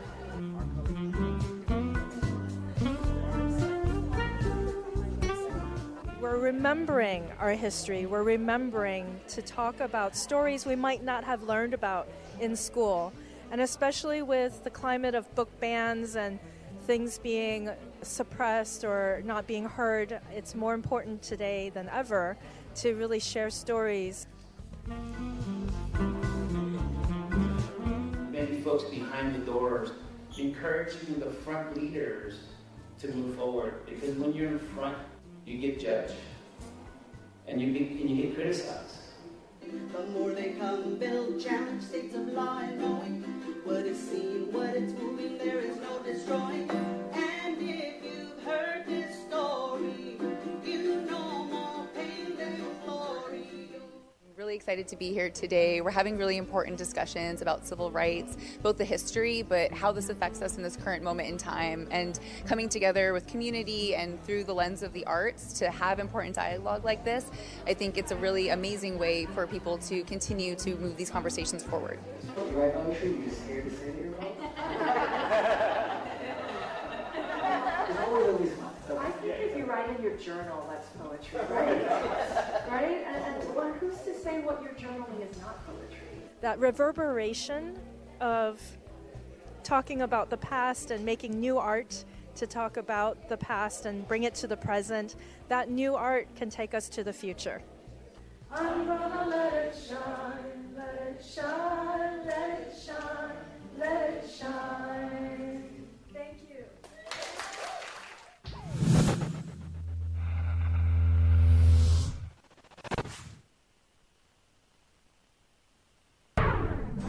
My princess boy loves his brother. Who has a brother? Yeah?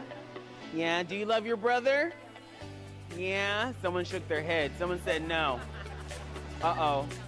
I've been doing theater for over 25 years, and being able to bring theater and drag together and then bringing it with children just warms my heart so much. To be able to read books to kids and see their eyes open up and just laugh and play, this is why I enjoy what I do. Peace follows I'm sorry can let differences live. It spreads and it strengthens when hearts can forgive. Drag has been an essential part of the West Hollywood community for a long time. Historically, this has been such a haven for queer people, so of course it's been a haven for queer art forms. When we first started doing Drag Story Hour, this is one of the first places we really started doing it, so you really see drag in its most cutting-edge form taking place here in the city. And I think to myself, what a wonderful world. Yes. The City of West Hollywood has been supporting Drag Story Hour at the library since 2017. What moves me is seeing the faces of the kids when they hear the stories. And it really teaches kids about acceptance, about belonging, and that you can just be your true self.